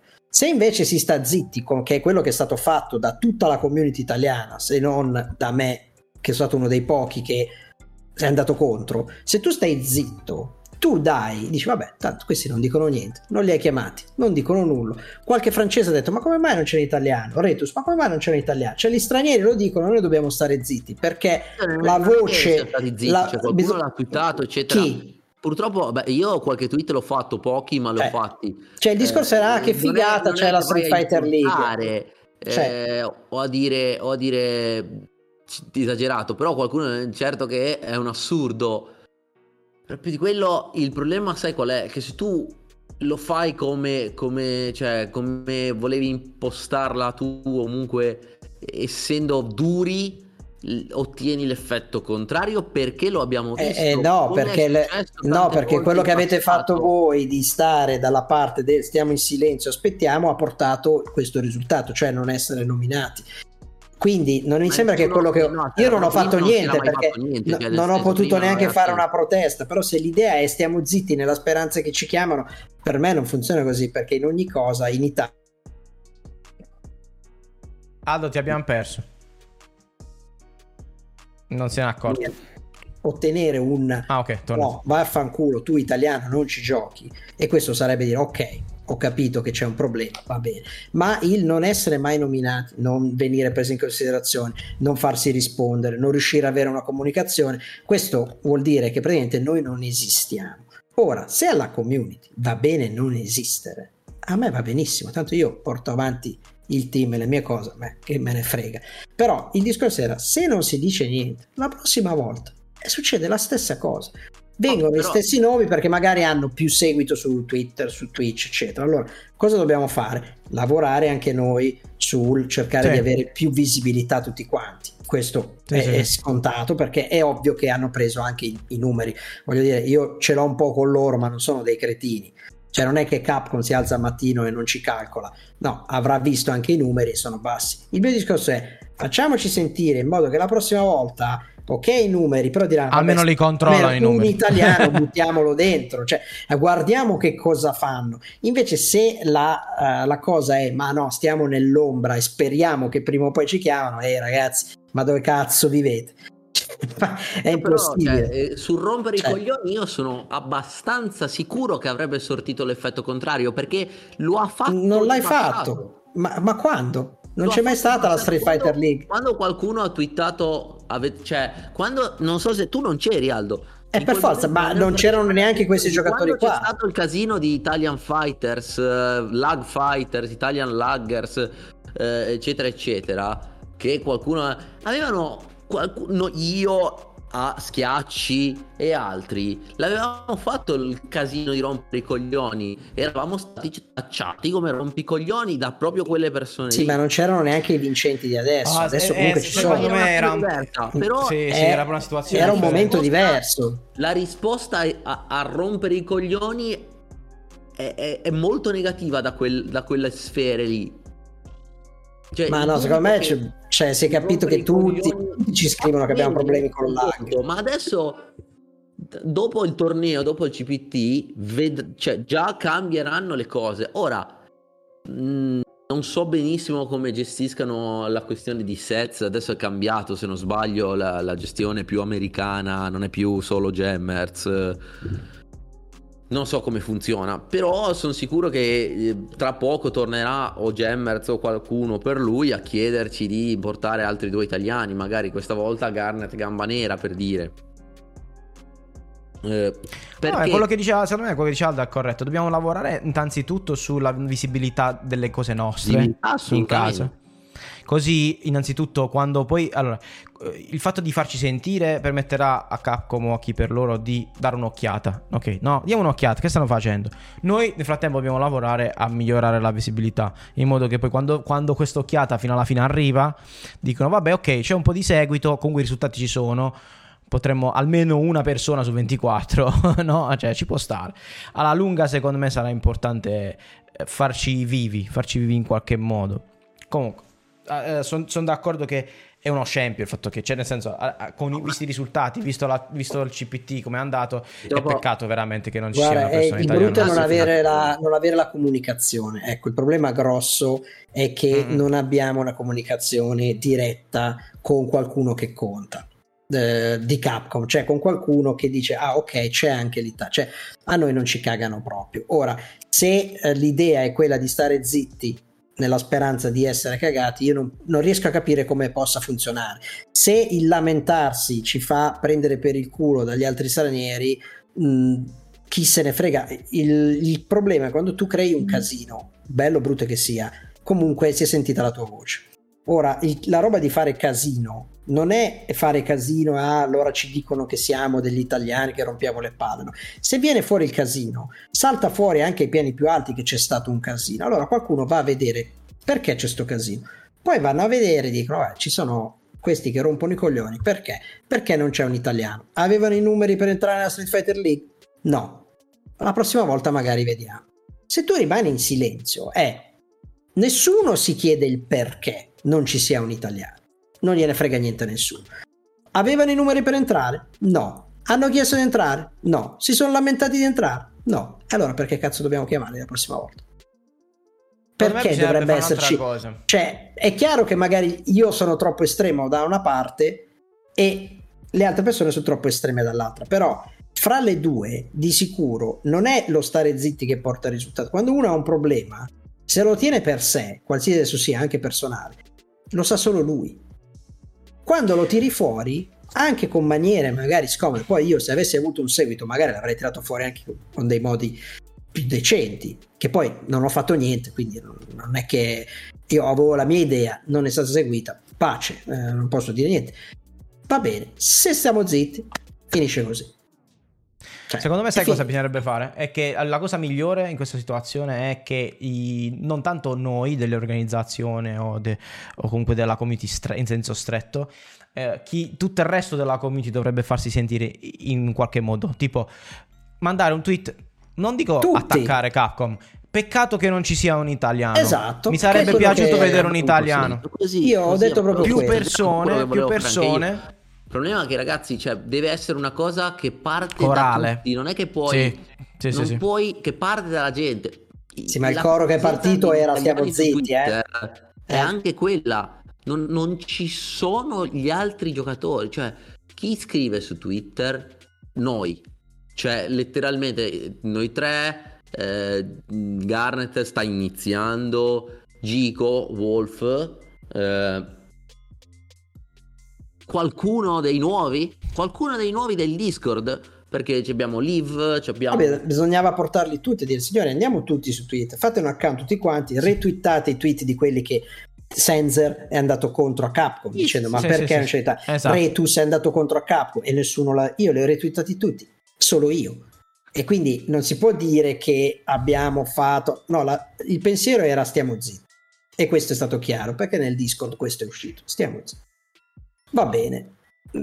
Non dire se vai sul Discord vai a rileggerti la discussione non ho frainteso niente, quando le parole sono il pensiero è quello di non protestare perché sennò ci fanno il culo, perché l'hai appena ripetuto tu 5 minuti fa, allora bisogna stare zitti, cioè, ma qual è il modo? Io non ho fatto niente, cioè io ho detto cazzo dobbiamo farci sentire, se non si fa niente non si ottiene niente, è semplice. È proprio semplicissimo. Se non fai niente, non ottieni niente. Bisogna trovare il modo corretto. E il modo corretto, secondo me, è più persone che esprimono il desiderio di vedere gli italiani sulla scena europea. Questo è, cioè, di base, no? Sì. Però più persone intendo non noi tre, non 10 rispondo alla persone. chat perché dici giustamente a Kiracic24, però di base bisogna lamentarsi con dati alla mano, altrimenti ti rispondono che non sei idoneo. È quello che ho detto 10 minuti fa. Cioè, ci vogliono, io ho detto tu adesso ti lamenti, poi adesso fai in modo di creare i numeri in modo che la prossima volta sei preso in considerazione. Invece il nostro problema è che non veniamo neanche presi in considerazione, ma non dalla Street Fighter League, neanche da Capcom. Cioè non si riesce a parlare con un esponente di Capcom, non si riesce a parlare con nessuno, e questo è il grosso problema. Quando si parla di community italiane, purtroppo è una community che non ha un dialogo con il produttore del gioco a cui gioca, che è un problema grosso. In pochi ce l'hanno, però allora all'estero qualcosa di meglio l'hanno fatto, avranno i numeri, avranno questo, avranno quell'altro, da qualcosa sono nati. Allora va bene far crescere i numeri, ma facciamo sentire la voce, e la voce non deve essere la mia che li mando a fanculo, giustamente, questo sta dicendo Bert, che non c'è bisogno di mandarli a cagare, però comunque di farci sentire. Se invece si rimane in silenzio nell'attesa che questa cosa venga solo con i numeri, secondo me non è così scontata, perché poi lì è una questione anche di amicizie, c'è dentro Bert, mi hai fatto dei nomi, numeri veri. Mi hai fatto dei nomi di giocatori quando è uscita la Street Fighter League, di gente, c'è uno che ha insulti razzisti in chat su Twitter, ed era Street Fighter League. Io non ho paura di dirlo, cioè nel senso non è che lo tanto l'ha fatto, quindi chi se ne frega, quello lì dovrebbe essere quindi da tutti. Ora perché nessuno ha detto niente e quindi va bene tutto, vedi, quindi poi c'è una questione di amicizie, allora poi ci danno a noi dei mafiosi italiani e poi lì vanno tutti amici e parenti. Per quello che dico, facciamoci sentire, perché ci danno dei mafiosi, vabbè, allora facciamo gli italiani, facciamo così. Se stiamo in silenzio, il messaggio per gli ascoltatori è questo. Il messaggio per gli ascoltatori finale, per chiudere il discorso: andiamo su Twitter, facciamoci sentire in modo, andiamo a comandare, andiamo su Twitter, ci facciamo sentire in modo corretto, ci facciamo sentire, però l'importante è che siamo tutti con lo stesso messaggio, no? Ci vuole la community anche su Twitter. Non solo chiusa nel Discord, nel senso tutti quelli del Discord dovrebbero fare un account Twitter e supportare tutto quello che succede nella scena italiana relativa a vedere che c'è attenzione, in modo che ci sia proprio un retweet, un circolo di 50, 60, 70 persone che cercano di fare questa cosa. Questa è una cosa che consiglio a tutti e si potrebbe fare. La questione è che fare un account Twitter è sempre la questione. Purtroppo c'è da dire che su 100 persone che giocano attive, che hanno effettivamente un account Twitter, lo utilizzano, magari sono 25. Forse, se va bene. In Italia meno, penso. Siamo pigri. Perché anche è vero che in Italia Twitter non ha preso come negli altri posti. No, sì, non è che ce l'hai perché come ce l'hai Facebook, no? Guarda, io lo uso da 6 mesi, effettivamente posso dire che anch'io non sapevo minimamente cosa fosse. quando entri dentro lì, io ci sono entrato per i fighting games, capisci che è tutta lì. Cioè, tutta la community dei fighting games mondiale si parla su Twitter, non si parla d'altro, non c'è Facebook, non c'è, c'è solo Twitter, che è quello più usato anche in Giappone. In Giappone si parlano solo con Twitter, anche se devono uscire due amici, fra un po' si scrivono su Twitter. Quindi sì, è soltanto sì. Forse in Bene, Giappone dai, avranno allora qualcosa su loro, però.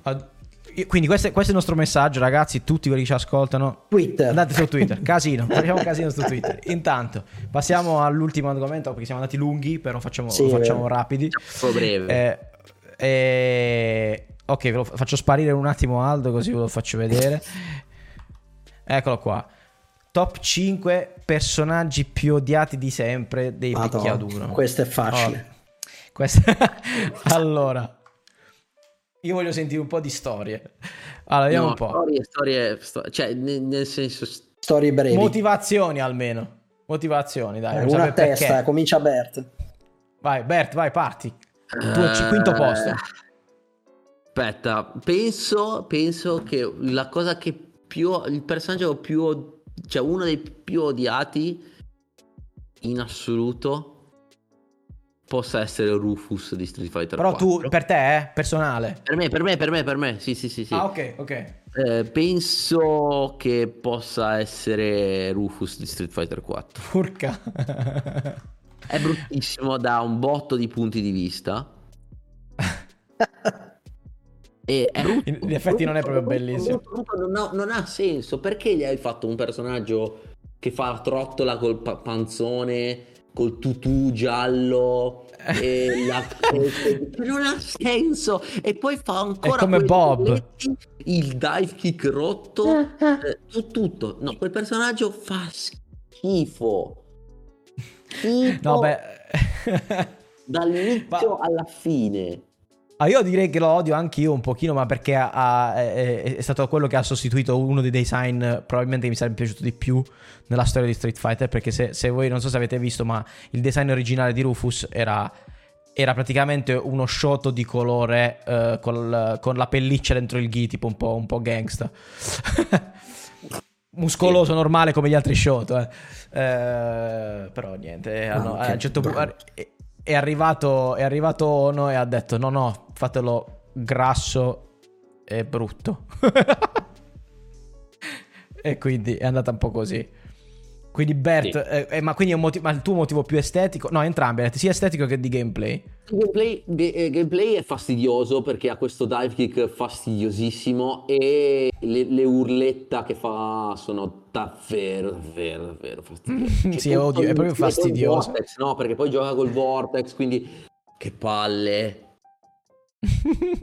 Va bene, mi piace. Rufus lo accetto, lo possiamo accettare. Se non accetti Rufus. Vai Aldo. Il tuo il mio quinto posto è di un personaggio di un gioco che vabbè non amo per una serie di motivi, non mi fa impazzire. Il gioco è Tekken e il personaggio mi è capitato di vederlo qualche volta mentre qualcuno giocava o in qualche video e mi chiedo ma perché? Ma come fa a esistere un personaggio come Mokujin? C'è sto cazzo di albero di legno ma che cazzo c'entra? Ma perché? Cioè cosa spinge un designer di videogiochi a fare uno schifo del genere? Cioè è orrendo. Poi non so se sia forte o non ho più pallida idea, non conosco manco Tekken, quindi non figurati. Però non riesco a capire che cos'è. Hai presente Eleven di Street Fighter 5? Madonna santa. È quello. È quello. E perché c'è sta forma? Cioè la forma pick. Madonna santa, è una roba sì, è imbarazzante. Cioè però Eleven non è così brutto. Cioè questo è veramente brutto. Copiano l'estetica. Cioè guarda che roba, tu puoi fare una roba del genere. Cioè. Ma questa mia nipote a 2 anni disegna meglio. Cioè sicuro proprio. Questo è come 3 uomini in una gamba con 30 euro. Sì, ma guarda, è una cosa è imbarazzante. Però mi avete chiesto qual era uno dei peggiori. Tanto il primo in classifica mio già lo sapete. Quindi. Sì, vabbè, il primo in classifica non è neanche da. Possiamo anche non nominarlo, che mi fa schifo solo nominarlo. Ma e tu, Aku? Vai. Allora, il quinto posto, giusto per far capire alla gente che ci sono anche cose che non mi piacciono in quel gioco innominabile. Il quinto posto è un personaggio di Killer Instinct che si chiama Aria. E ve lo faccio. Allora, cos'è Aria? Aria è praticamente un team di Marvel. Mettete un team di Marvel 3 in un personaggio solo. Un team. Sì. Cioè, allora, perché è difficile. Allora, adesso lo metto su un match e poi ve lo spiego. Praticamente è sto personaggio che ha 3 barre di vita. Infatti, se vedete in alto a destra, qui nel filmato si vede, c'ha 3 barre. E ha 3 forme che funzionano come se fossero 3 personaggi diversi. Ha una forma zoner, una forma rushdown, una forma più difensiva, no? Nel senso, con la mobilità alta un po' particolare. Quindi tu hai e c'ha gli assist in un gioco 1 contro 1. Quindi il fatto di avere sti benedetti assist in un fastidioso. In un gioco uno contro è la roba, raga, e poi oppressiva. Ma infatti è appena uscita, diciamo che all'inizio nessuno l'aveva capita, perché comunque è complicata da usare, devi usare 3 personaggi in uno in un gioco in cui sei abituato a farne uno.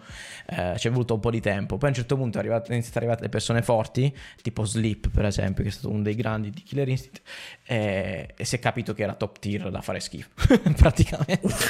Sì, era veramente vergognoso. E niente, quindi questo è il mio quinto, che è un po' così oscuro, però poi ne verranno di più conosciuti. Bert, tocca a te. Quarto posto. Ora è un po'. Questa è un po' più difficile da fare. Però penso che anch'io adesso mi sposto un po' su Tekken. È uno dei quelli che. Anzi, mettiamone 2 insieme. Vai. Credo che di Tekken 3, che comunque è Tekken 3, però Dottor Boskonovic e Gon nello stesso gioco. No. Devo andare a cercare delle diapositive. No, Dottor Boskonovic è una sorta di Einstein pazzo che, vabbè, non c'ha senso, no? E Gon è un mini tirannosauro arancione bassissimo che non ha senso. Senti Aldo che si sta spaventando. Non è, cioè, stai giocando a Spyro o a Tekken? Madonna, è imbarazzante, veramente. Cioè, ma una roba che dici, ma perché? Sto cercando un video decente di gameplay. Mamma mia, ho guardato un'immagine di Gon, ma veramente è in Tekken sta roba? Sì, è in Tekken 3. Sì. Ma che è Digimon? Tra l'altro era bandito dai tornei perché è troppo basso, quindi perché non lo puoi toccare. Che questo cos'è? Oh mio Dio. No, questo vabbè, dai, ma mettere gli anziani in questa maniera. Ma poi Boskonovic che fa i cazzi trottolini, cos'è? Sì, no, cioè non aveva proprio senso, perché poi appunto fa tutte le mosse degli altri, anche lui, è una sorta di anche lui cioè è strano, no? Non è morbidi, perché lui ne fa diverse mosse di diversi personaggi tutti insieme. Guarda, la morte dei videogiochi, Tech. Fa un po' Voldo, fa un po' anche Yoshimitsu, sì, è vero. Io salvo solo Yoshimitsu da Tekken. Bravo, che è troppo bello. Che ha fatto la mia top 5 dei miei preferiti. Me lo ricordo. Yoshi è fico, sì. Quindi, è Gon non l'abbiamo visto, però sappiamo bene che problemi ha Gon. Io Gon lo usavo soltanto in Tekken Ball. In Tekken Ball, perché Tekken Ball poi che tanto non devi picchiare l'avversario, quindi è legittimo avere un personaggio alto 1 metro. Forse. Chi tocca? Aldo, vai. Mio quarto posto mio, da Mortal Kombat, Johnny Cage. Non l'ho mai potuto vedere, mai. Mi sembra, sai, proprio il cretino di turno, c'è quello, il cretino del paese che arriva con gli occhiali da sole anche di sera, sembra proprio un imbecille. Dice, ma perché questo deve essere così deficiente? Poi il gioco è tutto strano, no? Esatto, cioè, basta che arriva, siamo noi. Cioè, un imbecille totale, però poi non è che l'abbia giocato, quindi non è che posso dire più o meno forte, no, mi sta sui coglioni, fa schifo anche lui, sembra proprio un imbecille, cioè, non ho altri. Ma nei film ti dava fastidio pure? Ma nei film in realtà meno. Nel gioco già la scelta del personaggio, vedere sto cretino con gli occhiali da sole non mi faceva impazzire, però è una cosa a pelle, ecco. Mi hai chiesto di dare 5 personaggi, questo è il mio quarto. A pelle va benissimo.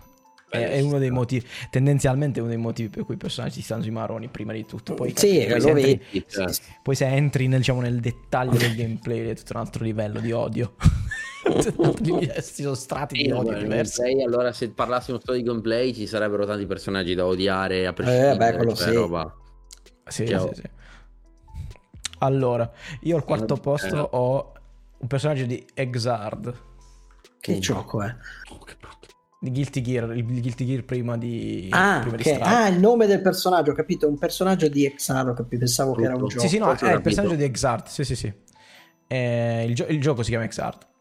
E invece invece il personaggio che io odio profondamente è che cacchio è sta roba? Eccolo qua, ve lo faccio vedere subito. Fai vedere? È Dizzy. Sì. Madonna. Allora. Perché? Però almeno a livello di design non è così brutta. No, ma quello è peggio ancora il motivo, perché effettivamente è figo il design. No, infatti, però per combatterci contro, raga, è un inferno.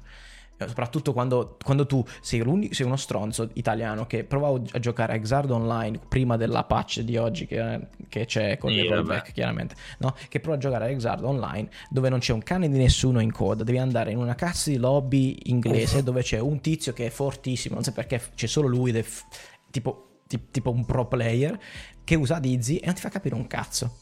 E tu con il tuo poverissimo Sin che fa due cose in croce perché non sai neanche che cazzo è Guilty Gear, devi subire sto tizio che ti manda robe di ghiaccio, fantasmi che ti mordono, palle di fuoco.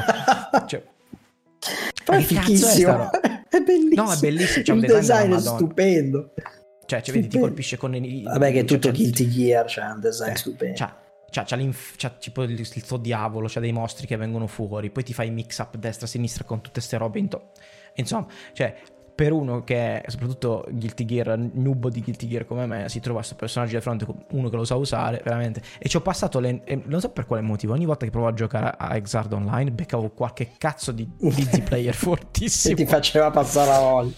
Minchia raga, cioè nel senso, questo è un odio puramente di gameplay, è stato perché sai, io sono testa dura, no?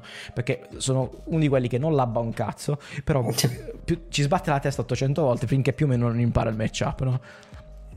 Labbi live tu. Lino, esatto, labbo live, non c'è cazzi contro uno che gioca a Dizzy a quei livelli là. Non esiste sbatterci la testa 100 volte. Avrò perso tipo 8000 match contro questo personaggio online. Una merda. Ci sta.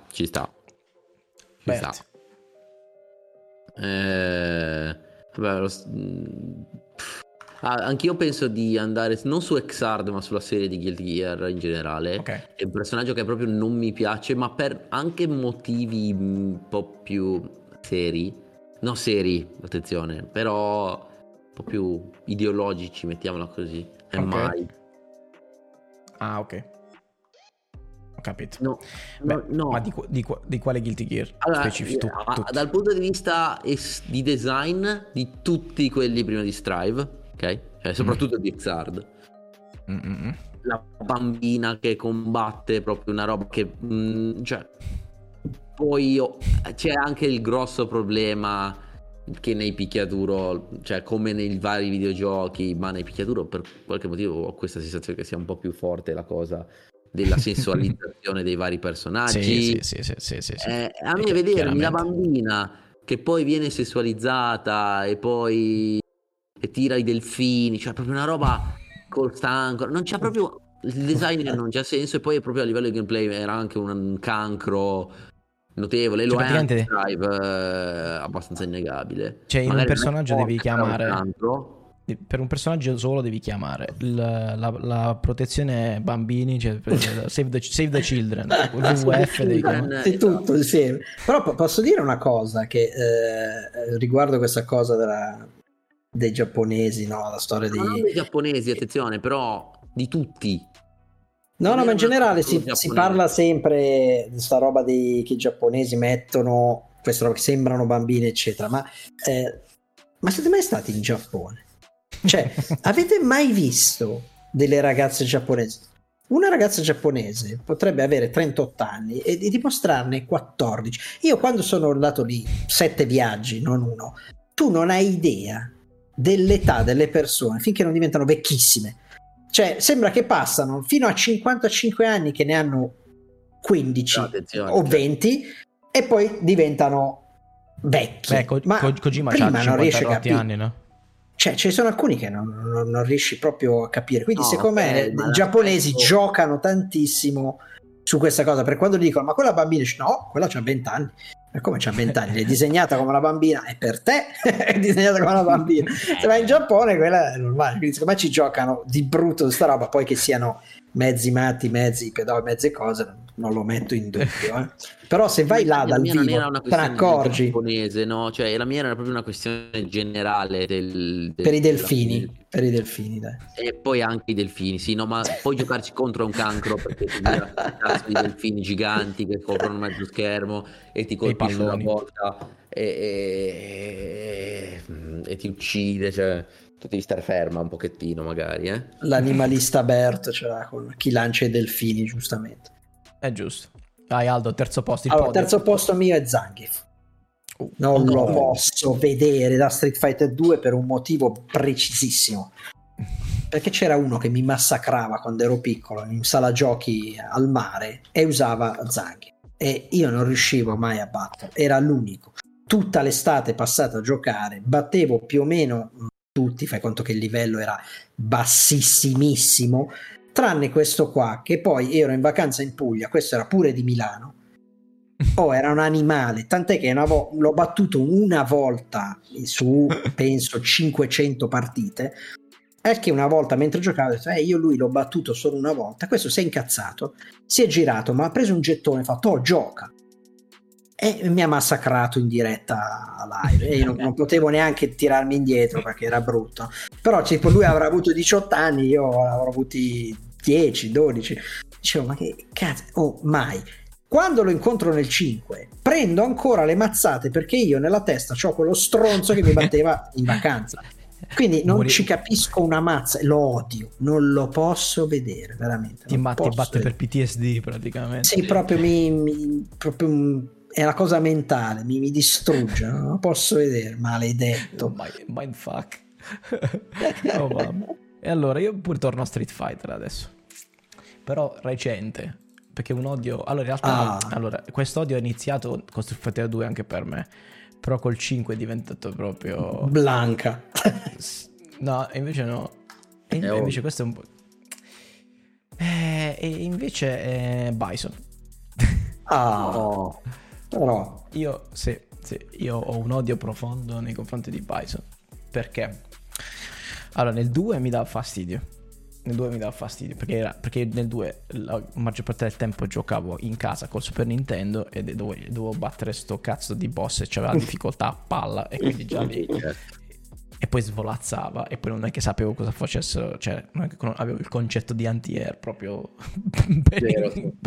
ben inculcato. Nel 5 è stato un problema per me, ma veramente, perché io come sempre, no? Il mio labbare live non funzionava granché con Bison, perché c'è sto personaggio che è sempre positivo, che se non sai bene i gap tra le minchiate che fa, stai lì tutto il giorno. E poi io sono uno che adora fare anti-air, no? Nel modo corretto. Quanto mi dà il cazzo quando io faccio un DP all'EX Devil Reverse e gli passa attraverso. No, per me quella cosa è game breaking proprio, cioè, se voi mi vedeste giocare ogni volta io faccio un cazzo di DP a Bison e lo liscia e poi a terra mi fa crash counter e io perdo le staff penso che potrei lanciare il controllo dalla finestra e non si farebbe neanche granché perché sono al piano terra, però Giardino lo riprende il cane. porca troia ragazzi, no, non ce la faccio. Il personaggio che mi passa attraverso i DP anti-air non posso non riesci a gestirlo. No, non ce la faccio, è proprio più forte di me. Vai Ci Bert. può stare. Ci può stare. Allora, io vorrei dire un po' di personaggi di KOF. Un po'. Perché Addirittura un po'. non me ne piacciono. Cioè, ce ne sono stati tanti, no? Però forse Non sono abbastanza da poter dire no, non ci ho giocato abbastanza da poter dire ok. Non vado a prendere giochi assurdi tipo i Power Rangers, tipo cose del genere. Non vado a prendere neanche Breaker Revenge, giochi così. Non vado a prendere dei personaggi solo per il gameplay, perché se no metterei Sodom come primo personaggio in Alpha 3. E quindi avrò un secondo posto a pari merito, e poi l'avrei dovuto mettere secondo e terzo, ma li metto insieme nel secondo posto. Due personaggi che derivano da due giochi diversi e che si fermeranno, si sono fermati e si fermeranno solo in quel gioco. Metto Fang e Remy.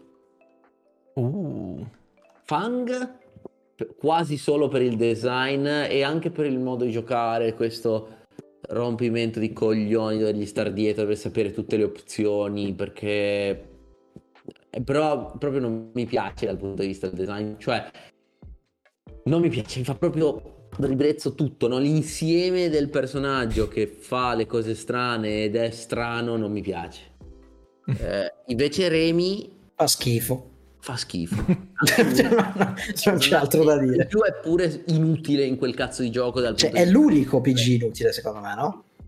In Street Fighter 3 First Strike penso che Remy sia proprio proprio quello più inutile di tutti. No, in realtà probabilmente 12 e Sean sono pure peggio. Sì, ma non stanno sul cazzo come Remy, no? O sbaglio? Esatto, però almeno che poi in realtà c'è una nuance di giocatori, scusami se uso il francesismo, una piccola parte di giocatori francesi, scusate, di giocatori di 3S a cui piace Remy, ok? E perché non è la brutta copia di Guile. Quando lo giochi ha delle cose carine da fare, difficili, come tutto il gioco, quasi. Young probabilmente, non è vero, anche Young è così difficile. Però l'insieme di come gioca il neutral, come gioca e design che non ha proprio senso col gioco, che è tutto urbano, lui è un emo. No, ma non è solo un emo, posso dire una cosa sul design? Ora lo sto guardando, tra l'altro. È nel gioco sbagliato, prima di tutto. Perché uno sembra un personaggio di KOF, perché c'ha i pantaloni a zampa. Sembra Kay. Esatto, c'è il pantalone a zampa, è tutto attillato, e c'ha gli stivali a punta che poi con le proporzioni di Street Fighter dove i piedi sono enormi fa straridere. Sì, c'ha 48 c'ha i piedi. Il pantalone skinny con tipo la 36 e poi le scarpe c'è il 48. È proprio brutto questo, è nato male. Madonna. E poi scusa, non hai praticamente il moveset di Guile un pochettino rivisitato, no? Sì, è molto rivisitato, è rivisitato. Vabbè, ma quelli se li copiano da anni tra SNK e Capcom. Quelli sono. È molto simile. E poi attenzione, nel senso, le fireball di Sonic Boom di Remy in un gioco con una parry, sì. Anche solo a livello di quella del 6, sarebbero rottissimi. Sarebbe inavvicinabile come personaggio.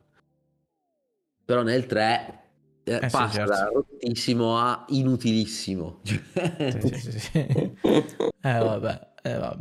Comunque sì, diciamo Remy è il personaggio che tutti si dimenticano quando fai l'elenco. È come la Basilicata quando fai l'elenco delle regioni, no? È uguale. Beh, io quando sono andato a Milano dicevano tutti che era in Puglia, quindi figurati che io ero da una città pugliese, venivo. Chiaramente famosissima Matera in Puglia. Sì, la classica Matera pugliese. E quindi a un certo punto uno fa il conteggio, allora c'era Ken, c'era Ryu, e Remy. Non si sa. Remy, suppongo che fosse il nome. Remy, Dolce Remy. Dolce Remy. Vai con la medaglia d'argento, vai. Io medaglia d'argento ho una coppia che spuntò insieme in Super Street Fighter 2 e la coppia è DJ T-Hawk. No. Mamma che brutti, santo Dio. No. Nel 2 è brutto TJ, è vero? Sì. Allora, DJ era orrendo e T.O.K. era una roba che dici vabbè, dovevano mettere un personaggio per forza, Sì. e quindi mettiamo qualcosa di brutto così non lo usa nessuno, e hanno messo Ho beccato un T.O.K. video con entrambi, guarda. Ah, beh, questa è proprio la creme della creme. Cioè, pensate, guarda a te che no. C'è proprio brutto, brutto. Penso che quando ci giocavo in sala giochi, perché io giocavo in sala giochi solo d'estate, chiaramente andavo un mese e mezzo al mare, avevamo la casa in Puglia e passavo un mese e mezzo in sala giochi. Il mare me lo ricordo vagamente. E praticamente penso di non aver mai visto nessuno inserire un gettone e prendere T.O.K. Mai. Era veramente orrendo. DJ invece mi è sempre sembrato un cretino con che si vedono le idee. Ecco, cioè, a me, probabilmente i personaggi troppo stupidi, e qui arriveremo poi al numero 1, quelli troppo stupidi non li sopporto. Diciamo cioè come nella vita reale, se c'è uno che è troppo stupido, anche se vuole fare simpatico, a un certo punto sì, ok, però sei troppo stupido, cioè dopo un po' basta. Cioè c'è un limite. E invece ecco, questi sembra che il limite non ce l'aveva. DJ deve essere stupido per forza, a tutti i costi sempre. Ma sai che i giamaicani se la sono presa per il design col sorrisone? Perché quella era una specie... C'aveva ragione, se me l'ha presa per il culo. Perché era una specie di tipo uno stereotipo dei giamaicani, sì. Tutti sorridenti, eccetera. Certo, andate in Giamaica, vedi come sorridono proprio. Infatti, tra l'altro, Madonna, sì, ci sta. Diciamo che T.O.K. infatti non è stato proprio non è stato più riproposto in nessun gioco. No, sì, 4, sì, nel 4 c'era. Ah, c'è pure nel 4. Sì. Tra l'altro c'era un giocatore che mi faceva gasare tantissimo, che era come si chiama? Native Impact si chiamava. Il giocatore di T.O.K. non ce l'ho in questo momento. Era fortissimo con T.O.K. ed era di un gasamento, era della scena di New York se non sbaglio, faceva gli NLBC, mi sa che si chiama Native Impact, una cosa del genere. Comunque è fortissimo. E no, il tema di T.O.K. che effettivamente c'ha una nicchia di fan, non è super apprezzato, e infatti stanno provando nel 6 a fare un pochettino il classico remix del personaggio, remixarlo. Allora, il mio secondo posto, torniamo a Tekken, ed è un personaggio che tutti amano e io odio. Adesso faccio vedere quanto è fastidioso. C'è proprio una clip nello specifico del fastidio. No, però Alisa. Perché tutti amano? No, è orrendo come personaggio. Guarda che è amatissimo. La community di Tekken tutti la adorano per qualche modo. Non so se è a livello di gameplay o solo per come è fatta o perché è una loli robo mongoloid. Non lo so, a me dà fastidio. Io non riesco a giocare con sta tizia che si stacca la testa e te la dà in mano.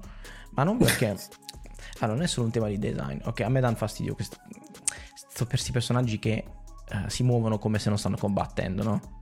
C'è sta cosa tipo con le mani in questa posa stramba, gira, fa le trottoline da ballerina. No, mi turba da morire. Poi ti trolla di brutto perché spara le braccia, fa le cose. E poi la cosa che mi dà più fastidio è che quando esce le motoseghe è sempre plus. E tira fuori le motoseghe e tu che cazzo fai? Guardi lei che ti fa le motoseghe, tu ti spari magari tutto, però non puoi mai reagire. E poi c'è sto cazzo di hopkick che è un fastidio, ma no, cioè non ce la fa. È proprio ha un gameplay che mi turba da morire. Il cazzo. E peccato che è diventata uno staple di Tekken. Non la toglieranno mai, perché c'ha una fanbase paurosa. Dici? Da quello che ho sentito sì, mi pare proprio di sì, soprattutto a livello internazionale. Non parlo dell'Italia nello specifico. In Italia siamo tutti più bro dude, i Mishima, siamo tutti quanti così, no? Oppure tipo personaggi storici Tekken 3 perché in Italia è quello che ha fatto partire tutto. Quindi i personaggi diciamo un po' più nuovi non tanto hanno seguito in Italia, però a livello internazionale Alisa è super mega apprezzata e seguita e non sopporto. Anche lì vocina stupida, cioè non lo so perché togliamo questi personaggi strani con le motoseghe, maledizione le motoseghe. Sì. Vai Bert, l'ultimo. Allora, top 1. Penso di sorprendere qualcuno di nuovo. Okay. Però questa è una pick che ho tirato fuori negli ultimi mesi, direi. Se E dice soprattutto Akuma in prendo la 2 macchina. settimane. No, in realtà un po' di più, però diciamo che fastidio, Steve su Chi sei Smash che? Bros. Ah no. Che? Chi è Steve? Steve? Steve è il protagonista di Minecraft. Minecraft Steve, no, non ci credo. Aspetta, scusa, Minecraft- ma non era la classifica dei picchiaduro? C'è Smash Bros. Sì. Ok, vabbè. E- Adesso è un picchiaduro Smash Bros. No, prima di tutto non c'entra un cazzo, però sai, quello su Smash, Madonna, che brutto. ma poi rompe completamente le regole del gioco. Ogni giorno trovano setup, aveva un'infinita, ma gliel'hanno patchata, una delle, ma sicuro ne troveranno altre. Ti costruisce i muri in giro per lo schermo Oh. e tu non ti puoi muovere. Davvero una roba fastidiosissima, proprio la cosa più fastidiosa che esista. Poi si scusami. mette, non puoi neanche dire non lo approccio, no? Perché non puoi, perché lui scava e trova le cose migliori, no? Se tu non lo approcci, lui scava e quindi ottiene, non so se avete mai giocato a Minecraft Sì, o a giochi simili. Lo sto comunque. vedendo cosa sta facendo. Madonna. Praticamente tu trovi l'oro, no? Cioè tipo tu giochi, magari all'inizio inizi col legno, poi il bronzo, poi l'argento, poi l'oro e poi il platino, il diamante, eccetera. E se non lo approcci, prima o poi ti trova il diamante e ti fa più danno con un F-Smash di Ganondorf. Che Ma che non c'ha brutta senso perché è il roba. personaggio più lento del gioco che prima che ti colpisce con uno di quel cioè un forward smash non ti colpirà mai se non dormi, e invece lui comincia a poi fare posso più dire- male del personaggio Ma poi più posso male dire del una cosa. gioco. Cioè, Il problema è Microsoft, che quando... Vai, scusa Bert, finisci. No, ma finisci poi la dico una roba. cioè, è veramente fastidioso sia dal punto di vista da guardare perché lo vedete, Sì, inguardabile. è inguardabile. Sì, inguardabile. Contro è proprio una merda. Cioè, Vabbè, ti dico solo una cosa. Cioè, quando hanno chiesto a Microsoft ci date un personaggio da mettere nel gioco, allora, vabbè, la prima volta hanno detto Banjo, vabbè, ci può stare, no? I Smash. Poi hanno detto dacci un altro personaggio, Xbox, dacci un personaggio bello da mettere nel gioco. Mica, tra tutti, cioè, ti posso dire tra una cosa. Master Chief e Steve, porca puttana. No, ti posso dire una cosa. Prima che uscisse il personaggio, il DLC, era il personaggio più voluto di tutti praticamente. Oh madonna. Insieme Tu questo ti fa Sora, capire il livello delle persone che ci giocano. insieme a Sora, perché Sora era effettivamente il più voluto, più di Sephiroth per dirti. Sephiroth in realtà non se lo aspettavano in tanti, direi. Sì. Sora invece lo chiedono da Super Smash Bros. Sì, vabbè, immagino Sora, però calza a pennello, direi Sora nel gioco. Cioè, Sora è perfetto, infatti. Ma lui era il secondo più richiesto. Però poi quando l'hanno fatto è proprio un cancro. Poi per carità è clear, cioè, a quanto pare adesso c'è un giapponese, che i giapponesi non sono mai stati tanto sulla cresta dell'onda, ma sembrava imbattibile nell'ultimo periodo questo personaggio. Tra l'altro un ragazzino di 16 anni tipo, giapponese, una roba folle. Landing Walker giapponese.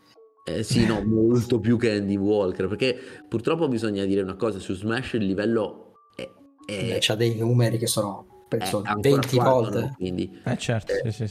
E in proporzione alla community.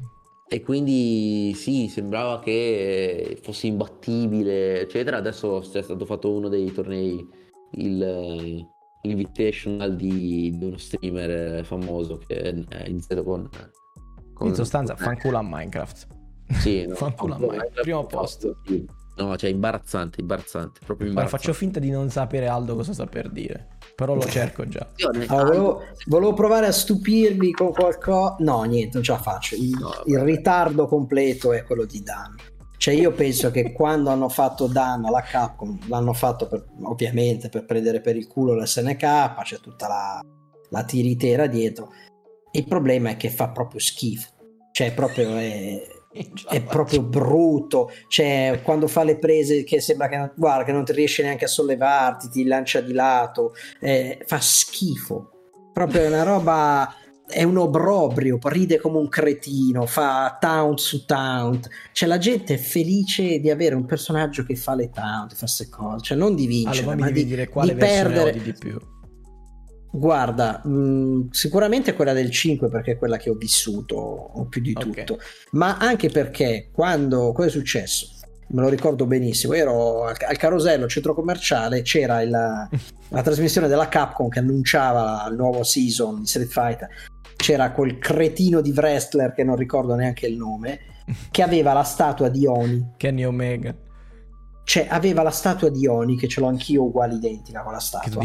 tu dici ma no. Appena inizia il collegamento vedo quella statua, minchia, ho esultato tipo cioè, ho detto minchia, vai cazzo vai, tirano fuori Dan. E già lì ho detto vabbè, però poi ci sarà Oni, no? Poi tirano fuori Rose, tirano fuori gli altri, non c'è Oni. Cioè questi mi hanno preparato a tutta questa roba qui con la statua di Oni e il personaggio diciamo principale di quella season era Dan.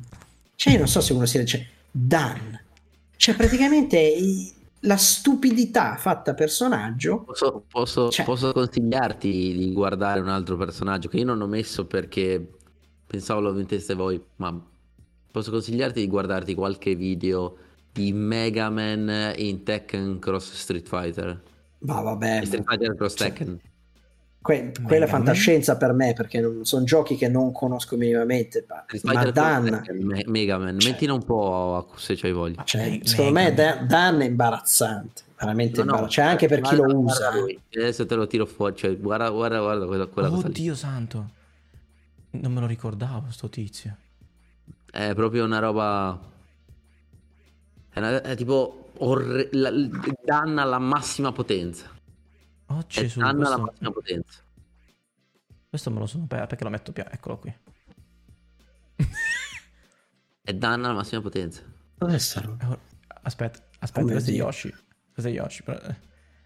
Ma che cazzo? Eccolo. Cristo santo. Perché c'è un Mega Man panzone?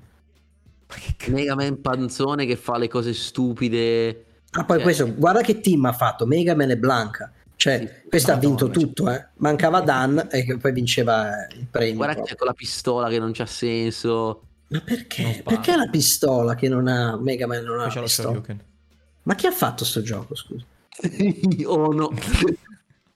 Ovviamente l'ha fatto. Ma io spero che l'abbiano licenziato malissimo o no. Madonna, Blanca di. Allora io non c'è bisogno quasi che cambio video per il mio primo posto, ragazzi. Oh, rimaniamo su Blanca? Del 6 però.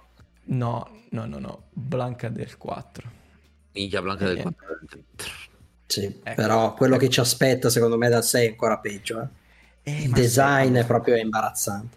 Allora, a parte il design del 6 è un gorilla, va bene, mi può tornare. Il problema di Blanca nel 4, il motivo per cui lo odio, è che era un Blanca in un gioco con il Vortex, in cui poteva fare realmente Vortex. Sì. Ok, ma Vortex che neanche chi lo stava giocando sapeva se dovevi parare a destra o a sinistra. Sì, Cioè, era una follia. Praticamente tu avevi ti facevo un knockdown Blanca, segno dalla croce, tipo tira la moneta, dove paro? Destra o Mamma sinistra. vabbè. Proprio brutto, proprio brutto da sempre. E poi ho il trauma io di Blanca e Street Fighter 4, perché allora considerate che Street Fighter 4 è stato il primo gioco, diciamo, il primo picchiaduro che ho ripreso in età adulta, ok? Perché io giocavo da piccolo e picchiaduro, però poi ho ricominciato a giocarci con il 4 durante 2012, tipo un'Arcade Edition. Prendo sto cacchio di gioco e mi faccio la mia gavetta, perché ancora non sapevo giocare, inizio a costruirmi il primo stick, faccio le cose, stavo imparando a fare il trial, le robe. Vabbè, ero diventato quasi decente, nel senso che più o meno sapevo cosa stavo facendo, avevo iniziato a istruirmi sui picchiaduri in maniera più completa, vedere il materiale dell'FGC eccetera. Mi presenta un torneo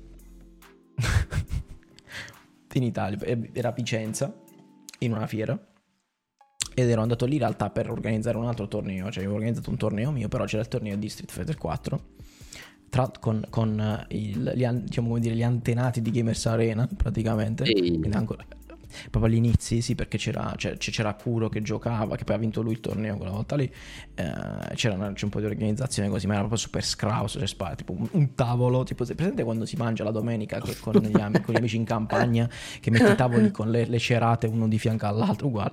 Quindi, c'era un tavolo con le cerate e tutte le Xbox 360 uno di fianco all'altro, che io arrivo col mio stick che era un pad della 360 smontato, usato come PCB dentro uno stick della Wii. Ok, quindi arrivo lì e mi fanno e dico, ma gioca anche tu, dai. Vabbè, gioco anch'io. Io giocavo Dudley all'epoca e primo round Blanca. Chi era? Che dico, non so chi fosse, un Non era ragazzo, magari era Iron Daddy. non me lo era un ragazzo scuro di carnagione con gli occhiali, adesso, bassino, non mi ricordo poi. Arrivo, dico, porca troia, Blanca, già l'odio di me, non so che dovevo fare questo personaggio, vabbè, ma quanto potrà essere forte quello che becco in pool con Blanca? Figurati. Asfaltato. Oddio santo, proprio lasciate il trauma dei traumi praticamente. quindi già non avevo voglia di giocare contro quel personaggio, figuratevi dopo un'esperienza del genere. Quindi già non mi odio, Stato fuori da tanto un Blanca random. tra l'altro io nel 2 lo adoravo Blanca nel 2, non so perché, mi piaceva il mostricione, no? Ma nel 2 aveva il suo perché. Io giocavo al 2 quando avevo 3 anni, cioè sul Super Nintendo, quindi Sì, no, cioè, per dire, odio totale. Poi nel 4 fa tutte quelle espressioni tipo quando lo colpisci che gli escono le palle degli occhi fuori dalle orbite. Comunque sbaglio, o Dan c'è anche nel 4. Certo. Sì, Okay. certo che c'è. Allora basta, ha finito gli slot. Me l'hai messo nel 4, me l'hai messo nel 5, non c'è nel 6. Quanti personaggi che abbiamo nominato nel 6? No, come sì, aspetta un attimo, Bert, come sì? Hanno già annunciato No, aspetta, nei 22 liccati. Nei DLC Season 2. No, fare il furbo che ti ho sgamato. No, nei 22 DLC non c'è. Secondo me, tra l'altro c'è proprio scritto che per giocare al gioco dovrai bloccarlo per forza, devi comprarlo per forza. Dai che già Aldo non voleva comprare il gioco perché non c'era Akuma nel roster di base. già non lo voleva comprare il gioco. Però scusatemi, allora quanti dei personaggi che abbiamo nominato per il momento non sono nel 6? Il 6 potrebbe essere il gioco più bello del mondo. Potrebbe essere il gioco più bello del mondo. Poteva essere il gioco più bello del mondo da subito se confermavano i 22, fra cui Akuma. Invece potrebbe un giorno diventare il gioco più bello del mondo se il primo DLC è Akuma e se Dan non viene mai più preso in considerazione dalla Capcom. Cioè ci vorrebbe proprio la Meloni di turno che arriva in Capcom e dice no signore mi spiace, Dan non esiste più, basta, non c'è più. Però c'è Blanca che era il mio primo posto e c'è già anche DJ che era nella lista di Bert, allora no, nella mia era lista. nella tua. Però io sono disposto anche a giocare DJ, basta che non mi metti Dan nel gioco, cioè non potete farmi di DJ anche perché nell'illustrazione c'è il sorrisone, mannaggia. Carino, no? Cos'è? Il design di DJ sembra essere carino. Il disegno sì, a parte il sorrisone che mi sembra che sia rimasto. Vabbè, quello è uno standard, perché in Giamaica sono tutti. Però, allora, secondo me se non sorride sempre, cioè se lo fa tipo quando vince, va bene. Okay. Esatto. Se mentre piglia gli schiaffi, magari non è che estremi, no? Sembra andare più dagli estremi sulle espressioni, a seguire un po' il trend attuale, no? No, speriamo di no. Comunque, cioè, speriamo che sia anche perché a me piace giocare DJ, quindi speriamo che sia decente. Perché poi a livello di gameplay del 2 era molto divertente, forse uno dei più belli. Ma anche lui è una sottospecie di Guile, però, o no?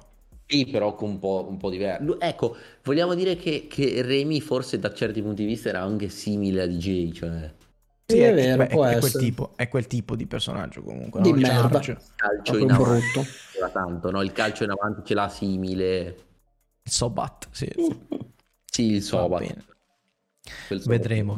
Ci auguriamo che di non vedere troppi personaggi su queste liste da nessuna parte, oppure che se li vediamo ci auguriamo che siano diversi, sufficientemente decenti. Sì, che proprio che li cambiano il nome e anche il design, quindi alla fine non sono Megaman. Beh, Megaman, però devo ammettere che Megaman è forse quello più brutto che abbiamo visto stasera. Devo dire che ha vinto Bert, perché quello è veramente è imbattibile. No, è quel Megaman panzone con la pistola in mano, cioè, sembra la versione, sai, i film di indiani di Bollywood, cioè l'uomo ragno di Bollywood, uguale. C'è uno schifo imbarazzante. Oddio santo. No, veramente. Comunque sì, io spero veramente che non ci siano perché Street Fighter 6 è difficile, cioè quando l'ho vista la grafica inizialmente ho detto madonna, non sembra una grafica in cui puoi, uno stile di gioco in cui puoi infilare un joke character come i soliti joke character, no? Infatti Blanca, se vai a vedere, è un po' più umanizzato. Sì, io ho paura invece che qualche modo lo trovano per infilare un cretino. Per forza. Però già che non c'è Ono è una perché è Ono che spingeva su quei personaggi. Sì, sa che Ono aveva la passione per i cretini, Rufus è stata colpa sua. Mamma mia. Beh, mi sa che anche Megaman tanto mi dà tanto. Vi faccio vedere il design originale di Rufus, giusto per dire che cosa ha fatto Ono, come ha trasformato sto c'è prima Rufus era questo qui che ci stai per far vedere. Sì, il vero. Allora, cioè non aveva un altro nome, cioè il vero Rufus doveva essere questo che ci stai per propinare. Adesso voglio proprio vederlo. Faccio vedere il vero Rufus. Zoomiamo così lo vedo. Ok. È assurdo. Ma che cazzo c'entra? C'è niente. Cioè è ma come hanno fatto a partire da qui a arrivare a quello schifo di Ken?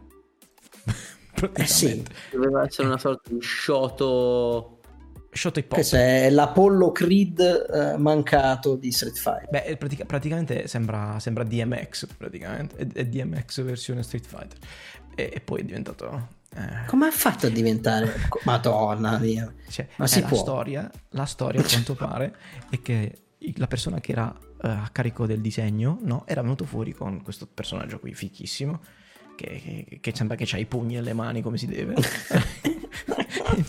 Invece è arrivato Ono, ha visto, ha fatto bello, però fammelo bianco con la treccia, grassone e con la tuta da motociclista. Mamma, e quello ha detto vabbè, ricominciamo da capo.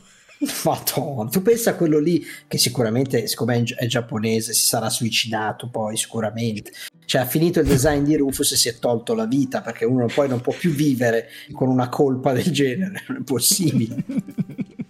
Cioè, è molto probabile, cioè, è dura poi portare avanti peggio, però comunque Megaman è il peggiore veramente. Ha vinto Bert, ha vinto tutto. Io non l'avevo mai visto, era imbarazzante. Anche io ho perso quel DLC di mamma, è imbarazzante, cioè che schifo. Non so come ci hanno pensato. Beh, allora vi faccio vedere, visto che stiamo facendo dei deep cuts, vi faccio vedere un altro deep cut di un personaggio orribile che allora è il camaleonte di Bloody Roar. Che oh mio Dio, sì, ho capito. Come si chiamava? Aspetta, lo trovo. È un nome giapponese strano, aspetta. Busuzima. Allora, Busuzima Bloody Roar. Eccolo, come lo faccio vedere quanto è bello Busuzima. Ma però voglio mettere un video. È bruttissimo. Ma sotto puoi mettere il video, quello di Bello Bello? Arriva lui. Bello. Mamma mia, ragazzi. Cioè, questo fa abbastanza. Facci vedere Busuzino. È bello, questo non so neanche quali Bloody Roar fosse. È il 2 questo, ok. Guarda quanto è bello. Con la ciabattina. No, madonna, ma che giochi facevano? Madonna, che schifo. E pensa che c'è gente che era pagata per fare sta roba. Guarda, diventa un camaleonte. Perché è diventato un camaleonte? E Bloody Roar, diciamo che tutta la gimmick di Bloody Roar è che hai che si animali. trasforma. Sì. Proprio bello. Tra l'altro era un gioco della Madonna, era bellissimo il gioco. A me piaceva tantissimo perché c'erano i lupi fighissimi. Cioè, come al solito, il lupo fighissimo, poi c'è il camaleonte sfigato con i sofficini Findus. E c'era anche la talpa che era praticamente era Zeku, però si trasformava in una talpa. Era molto figa la talpa. Sì. Comunque ho in testa l'immagine di Mega Man, non riesco a fare. Faremo una puntata su Bloody Roar. Bruttissimo Mega Man, veramente bruttissimo. Facciamo così. Chiudiamo la puntata con il pensiero di Mega Man. Ragazzi, andate tutti a letto. Che cazzo va a dormire lei? Ho creato sperando un mostro, giuro. che Mega Man di Street Fighter XT sia un guest character in Street Fighter 6.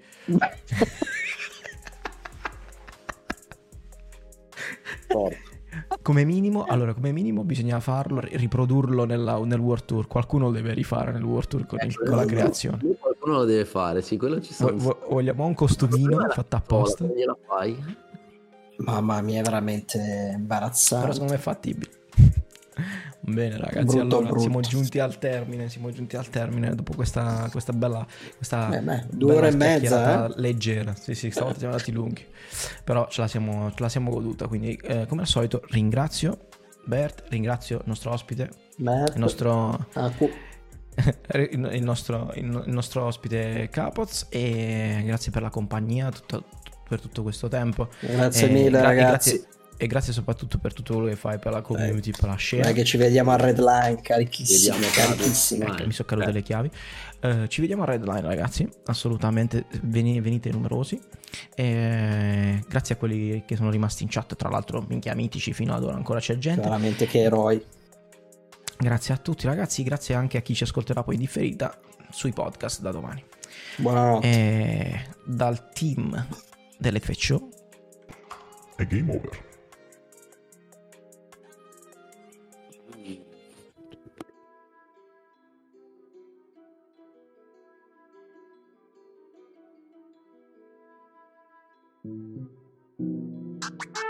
One, two, three. Welcome to the world of fighting games conversation. Freestyle talk to people across the nation. We speak harder, then I show you under the jaw. So sneakier, then an empty jump low. We sound crazier, then I 40 hits ultra combo. Ladies and gents, welcome to the Late Fight Show.